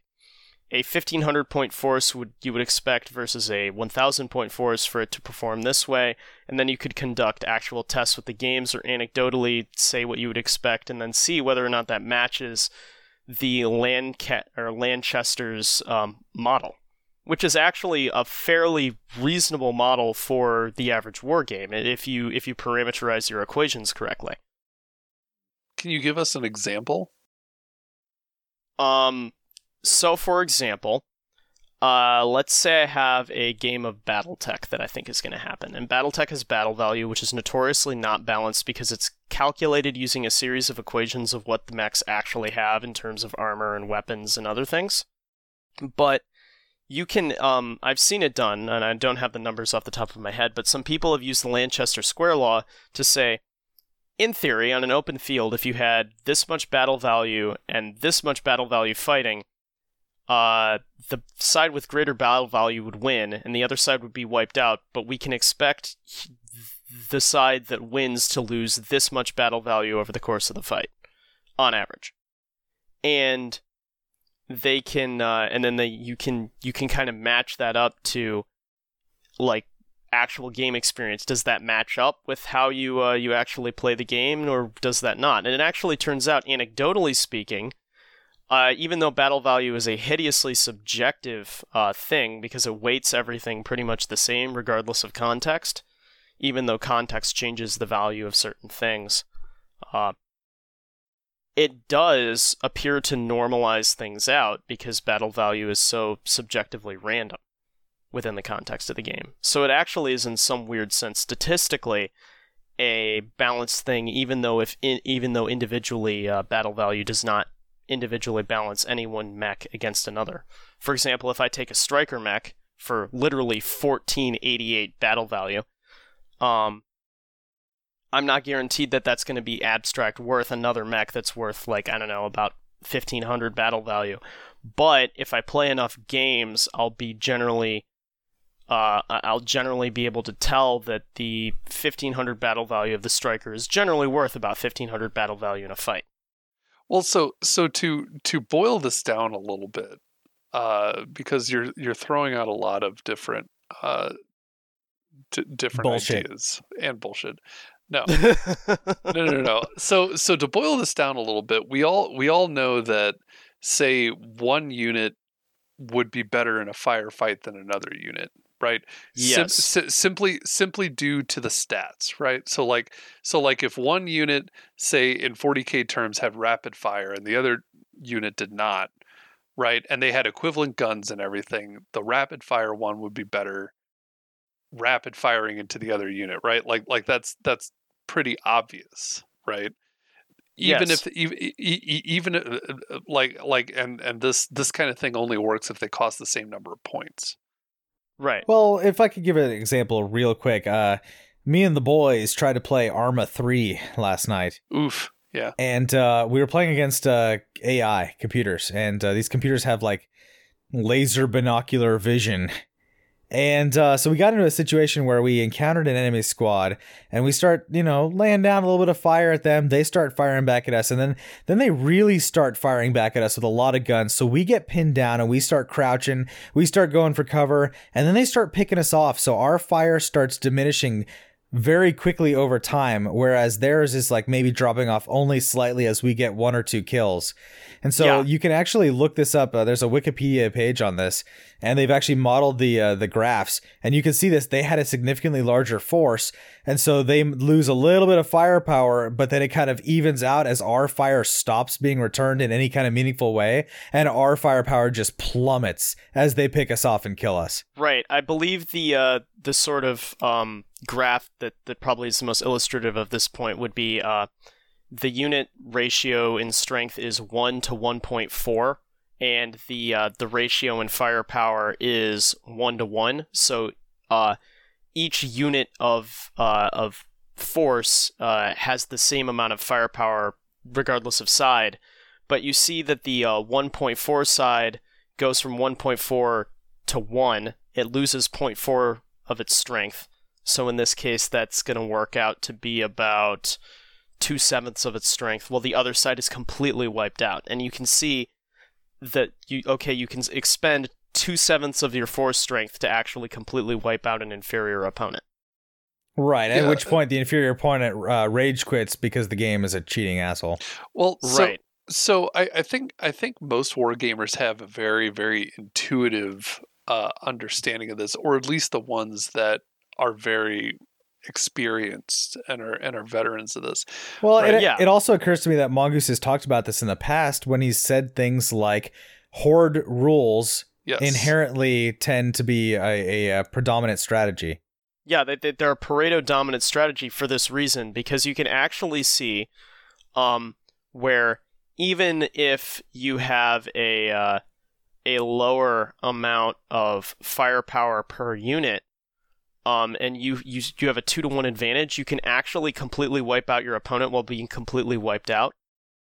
So the actual a proportionate increase in firepower ability does not necessitate a proportionate that doesn't necessarily balance. A slight increase in firepower value will not always balance an increase in numbers. So a lot of war games don't actually give non-horde factions twice the firepower ability against horde armies, or twice the actual effectiveness. But I know what 40K does. It'll actually give them twice the range, so that they can constantly kite the horde. I'm saying like twice the holistic combat ability. In general, games do not give that kind of proportionate thing, which actually means that in a long enough sort of context, in a large enough context, in an abstracted out context, you would see, okay, if games are fought at non-standard values, like larger values, you would see hordes begin to become Pareto dominant just because of how much more advantageous they are. And I think I've said before, the only thing preventing any given wargame from being completely dominated by horde tactics at the tournament level, generally speaking, other than like people exploiting rules cleverly, is just time constraints. Otherwise, it would be completely like usually the best way to play, because they don't balance against hordes correctly, per the Lanchester Square Law. Yeah. But if you're looking to test out your wargame to see if it's actually Pareto equivalent, you can actually parameterize these differential equations, take a Python module from like the year 2017, and you can actually run simulations on this and see how it works if you're so inclined. Or you could do it by hand, or you could not, which I'm sure all our audience is going to do. Although I may in the future, and if I do, I'll post results. See, but I honestly don't find that as useful as considering secondary stats for why you would choose one unit over another against a horde. Well, when I say holistic combat ability, I'm saying you take everything as a whole and then you just apply a value to it. Right? Yeah, like, everything. Accuracy, range, damage, rate of fire, everything. Ability to move, maneuver. How good is the maneuverability in the rules set? So, like, for example, in BattleTech, moving really fast gives you a bonus against being hit, which sometimes, if you move far enough, can exceed any cover bonuses you could realistically acquire. So, like, there's an advantage to doing that. Whereas in other systems, moving really fast isn't as useful, even though the ability to reposition yourself is always pretty useful, but it isn't as great as it would be in, say, a system like BattleTech. I see. Okay. Yeah, no, that's legit. Yeah. Because these are war games, it'd be a lot more abstract than just, because again, this is when we're just talking about rates of fire with soldiers, you have to keep in mind that Lanchester was designing this law in a time period where everybody was fighting with, in the macro scale, virtually identical weapons, and they're just fighting with people that are, generally speaking, about the same capability. So there's not an appreciable difference per man per damage. Yeah, that makes sense. But yeah, that's my brief digression on like autistic wargame crap. Make sure you link the Wikipedia page on the. Yeah, I will. Yeah. I will for further reading, because it is actually kind of interesting for those interested. And speaking of fighting against man in hand-to-hand horde strategies, Plague Inc. was just banned in China. I could actually This just- respect that. I could see like the government saying this is defeatist and we don't want people like siding with the virus. Well, actually, like the funny thing was, like, so they just received information that Plague Inc. This is quote. Plague Inc. includes content that is illegal in China as determined by the Cyberspace Administration of China, and was as such removed from the Chinese Steam and China App Store. Reminds me of how they had like a minister of foreign culture in Russia who claimed that Yeah. anime was a subversive threat because it made Russian teens like become homosexual and kill themselves. You know, that would have been a great thing to bring up in our earlier conversation about that I was topic, only but- reminded when you mentioned like that. I'm just tying it Yeah, together, yeah. you know, it's a holistic podcast. But- But yeah, like But the funny thing to me is that all I can say is good riddance, because the damn Steam Workshop does not include a way to filter by language, and the Steam Workshop is filled to the brim with Chinese mods. So this might actually stop the damn Chinese spammers from releasing their workshop crap into the English workshop. Excellent. beautiful. Thank you, based Corona-chan. Wipe out the Chinese so that our chat rooms can be free of the weird chink characters. Just post a Tiananmen Square copy pasta in game. Boom. Game well, instantly it's not gone. a multiplayer game. And like I know. you can't post it in the workshop. So it used to be just like the other day. I looked just the other day because I was curious. If you looked at the workshop, it was all Chinese mods. Every single name, all the descriptions, all of the in-game language was all Chinese. You can't read a damn bit of it. Now I'm looking and I'm reading nothing but English names in here. Beautiful. Corona-chan has completely excised the Beautiful. Chinese virus. I love it. Wonderful. Mwah. Yep. Mwah. I just thought that's great where like the Chinese are like, oh, you have game about virus. Oh, we must remove reference to virus. But China's fine, by the way. I actually sympathize China's with the Chinese fine, though. government in that sense, though. Like, No, but China has- Yeah, it's a good idea. No, the coronavirus cases have stopped growing in China. It's fine. Why would you need to remove Plague Inc. just now? It's been under control for days now. For weeks. Yeah, totally is. 100%. Yeah, but right now we're removing this game. Speaking of the coronavirus, I know this isn't traditional games related, but it is related to gay people, which we were talking about earlier. Did you guys hear about that story where guys on 4chan were using proxies and pretending to be gay on Grindr to try to talk to Chinese nationals and get info about the situation in China? No. Yeah. And so they'd start a chat with some Chinese guy. They'd be like, "Hey, bro, nice cock," and then the guy'd like start talking to him and be like, "Okay, tell me about the coronavirus."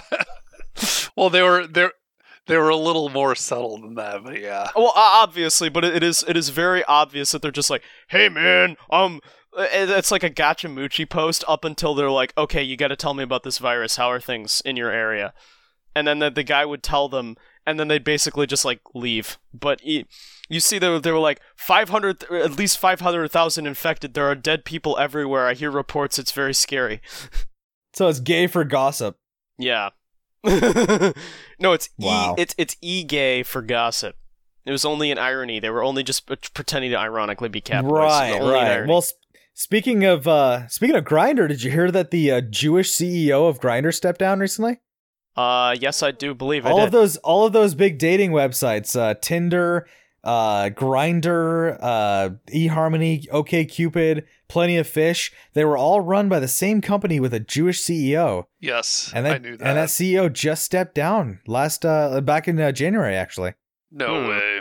along with 241 other CEOs. You know, there seems to be a lot of CEOs stepping down. That is kind of odd. I Yeah. wonder if it could have anything to do with this obviously American-engineered bioweapon that's totally backfired. I don't know, but I don't know if it's an American-made bioweapon, but there definitely seems to be it's something. Canadian. Any No, it's club to beat the CIA with. No. It was Canadian because the Chinks who have infiltrated Canada stole it from a Canadian bioweapons lab. And like the day after the coronavirus appeared, there was 2 of them that were like kicked out of Canada for espionage. I don't know if I want to sign on. I'm just gonna say, we're doing. You can come to Little Wars for everything. We're even doing a news roundup that's just better than like all the other news roundups now. Well, too. look, Pandemic is a board game, and You Plague don't Inc. is even based on need other Pandemic. podcasts anymore. What are we talking about? This is like you don't even need anything else. You need everything from us. Yeah. You can get your statistical 101 Math class. talk. You can get Your like tranny roundup. I mean, cook-off. I mean, oh, shit. cook off. Like the Yeah, sorry, training's like a T-34 tank. It's like, sorry, we've scored a direct hit on their ammo rack. They're cooking off. Not what I was going with that, but I like your imagery better than mine. We'll go with it. You know, T-64 tanks, they had a fatal flaw where they would store the ammo in a ring around the turret, and if it cooked off, the turret would blow off like vertically, because the ammo would all like explode inward and like pressurize and blow the turret off its ring, so it would fly up in the air and there would just be this column of exploding fire that was just completely unique to that tank. Well, that's a good way to confirm a kill, I guess. Yeah, ammunition cook-offs are actually, they scare me. I don't even work with tanks, and I'm scared of them. The idea of being trapped inside of a metal box while a bunch of like weapon rounds explode around you is just horrifying. What about being trapped in a male body while your gender identity explodes around you? You mean a sleeve, a male sleeve? A sleeve? No, you're getting into next week's episode. We're Jack teasing it. Jack has ascended to jumping ahead to next week's topic. Yeah, he's not even jumping topics in the current Yeah. episode. He's like, that's lame. I'm gonna Next jump week. weeks. Yeah, I'm gonna time travel. Dude, next week Jack's gonna come back from the future and he's gonna be like, hey, D&D 6th edition, here's the rulebook. We're gonna do a review. Oh god, did we even review 5th edition? I don't think we did. No, I mean, like, it's not just really. same old Well- D&D, same old cringe, same old No. gay. Well, we Yeah. did kind of review it. I do remember that. I went through it and We've- kind of reviewed it. I mean, we've complained about it before. I mean, anyone in the audience who needs to know, like, a review of D&D 5th edition, like, it's bad, don't play it, boom, done, easy. No, it's completely based. What are you talking about? There's actually no leftism in it whatsoever. Don't look at the picture used to represent humans. yeah, please, dear God, don't do that. But also, but the Eberron expansion for it, I thought was slightly based. Wasn't that the thing The with dragon crystals? crystals, yes, that was- Oh. that was the Yes. dragon crystals. I'd rather just play Final Fantasy. And the laws against miscegenation, come on. Can we just play Final Fantasy V? That had dragons and crystals in it. At least it's not Pathfinder, which according to F. Wesley Schneider has 50 LGBTQ characters in Pathfinder. 50. Oh, really? Really? 50 LG. He actually went through and made a list on. You'll never guess which website this is. Tumblr. Okay, you get on the first try. It was Tumblr. Yeah. Oh, okay. Yeah. So he went through and made an entire list of 50 different LGBTQ PIIA plus barbecue characters. Yes, I'm doing the joke where I get the acronym wrong because it never gets old. LGBT QERTY XYZ QWERTY. SRM MRM LRM AC Well, PPC. So well, congratulations! it actually got old. yeah. for you. So a lot I'm of still these out are here in like enjoying some it. weird like comics or their art in various like splat books. There's all kinds of links, and these go back as far as 2014. 2013, 2012, 2011. Here's one that goes back to 2006. Pathfinder Iconic Characters, Pathfinder Comic, Volume 4, 2006. So these Pathfinder's been gay the whole time. yes. Wow. Yes, it has. Yeah, right. But all of this started because I found this Tumblr blog that has this link to this dwarf character who is a tranny. And this is apparently a canon character in Pathfinder. Yeah, they have these like iconic characters. It's all just very cringe, Right. stupid, And dumb, this and- one's name, You shouldn't play is- Pathfinder. It's dumb and shitty. that's true. But this character's name is Shardra Geltel, which is very similar to Stettel. Where she should go and stay. Forever. Yes. So I'm going to link this here. So this is Shardra Geltel, and I'm looking at this picture of this character art, and I just don't know what the heck I'm looking at. It's like some weird Aztec tranny with a stone dragon pet or something. I don't know, and I don't care. It looks disgusting. Like the Pathfinder art style is this like weird new fantasy RPG art style, and it's disgusting and awful and bad. Yeah, I highly dislike it. If you like it, you're like low IQ. I'm sorry. Like, well, we did review the Pathfinder art when the Pathfinder 2 came out. It's just garbage. I don't actually know what I hate about it. It's gaudy for gaudy's sake. The mouths. Look at the mouth. It's over detailed, and it's completely like flat and cell shaded, and it's completely computer made. Like that. It's like and the bodies are like the proportions in the body are completely screwed up. This arm goes all the way down to the knee, and then like this wide shouldered, but like there's no neck. It's like, what am I looking at here? What is this? Like, I posted the link. I don't know if you guys are looking at the picture in the link here. Mm-hmm. Okay. What is this? It's completely off. It's got so much clothes that it's like trying to hide the fact that it's a mutant mismatch of misshapen limbs. Yes, I mean, Pathfinder always has too much junk on like a character design. I mean, but that's like a D&D thing too. It's just like always... we even get on this with like 40k models now. Like they just have too much stuff on there. But it's not even about it being too much. It's that the excess stuff is being used to cover the complete discontinuity of any sort of anatomy. Yeah. It's just disgusting and unnerving. Drew anatomy as an afterthought to all the like widgets probably. They had to attach the character. I'm reading through the lore here and nothing about it seems like explicitly trans. It's like, it's a sorry lot for a proud dwarven daughter to be raised a miserable dwarven son. That seems to imply that they were born it was born a female and then was raised a male on purpose. No, Mongoose, you're looking at it from the wrong angle.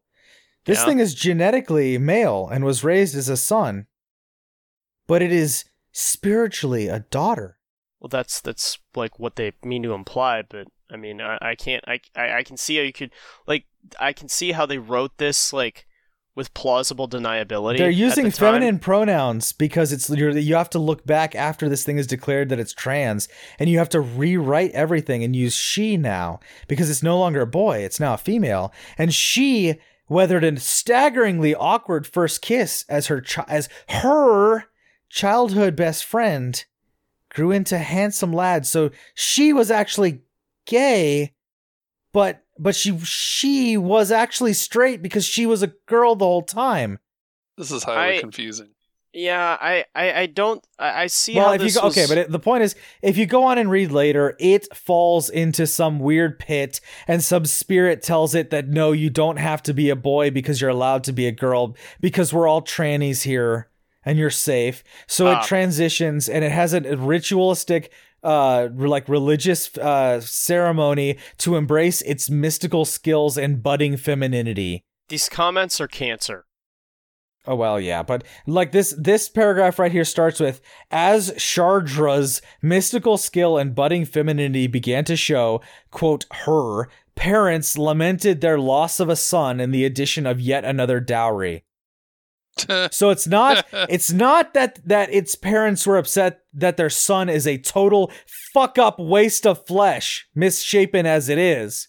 No, they're just upset because now we have to pay another dowry to marry you off to a nice boy. Yeah, here's some guy that read it the way I did. He's like, and that's actually the strength of the write-up. If you don't want to play her as trans, you can interpret her exactly as you first read her. If your group isn't comfortable with including these themes in your game, you don't have to. Crystal has given us a well-formed iconic that can suit any player in multiple ways depending on how they envision her.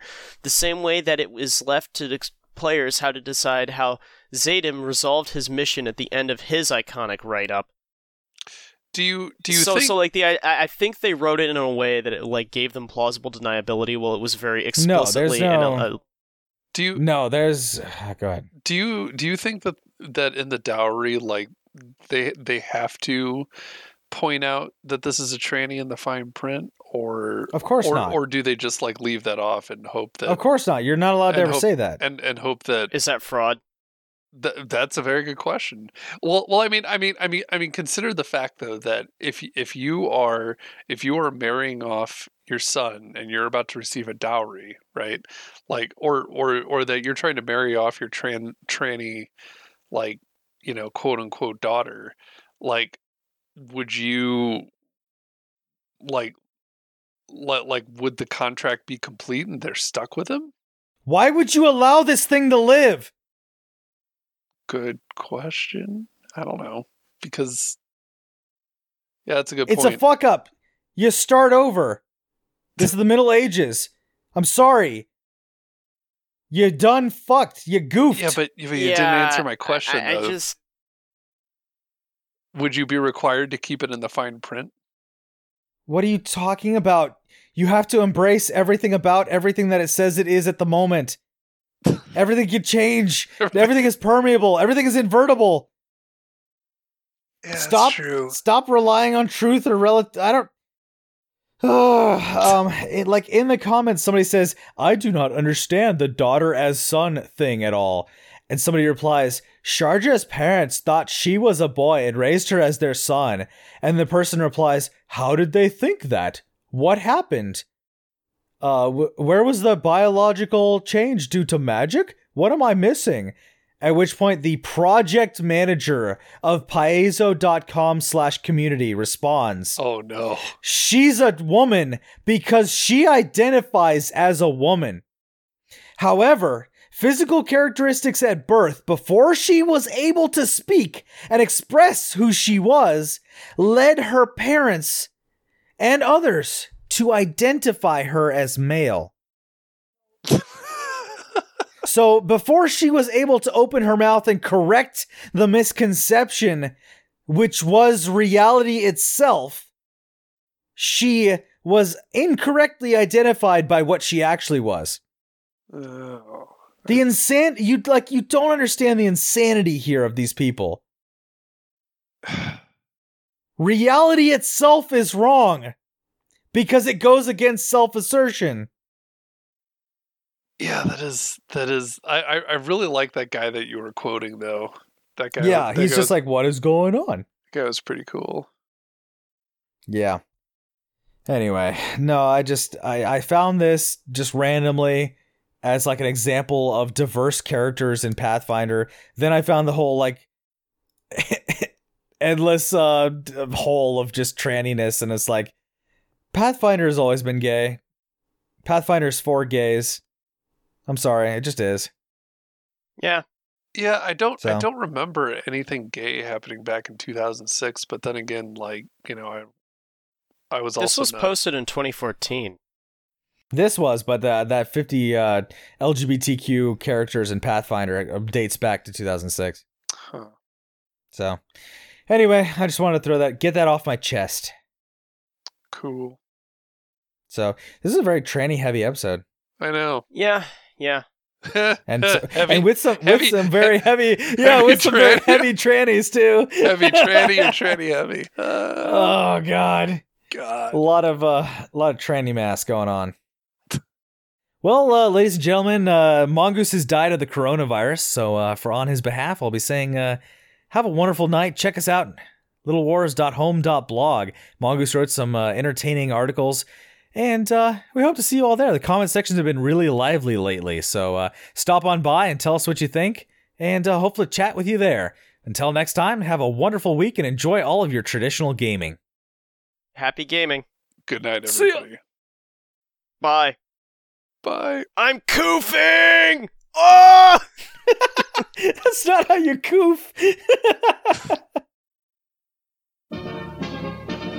Thank you for tuning in to the latest episode of Little Wars.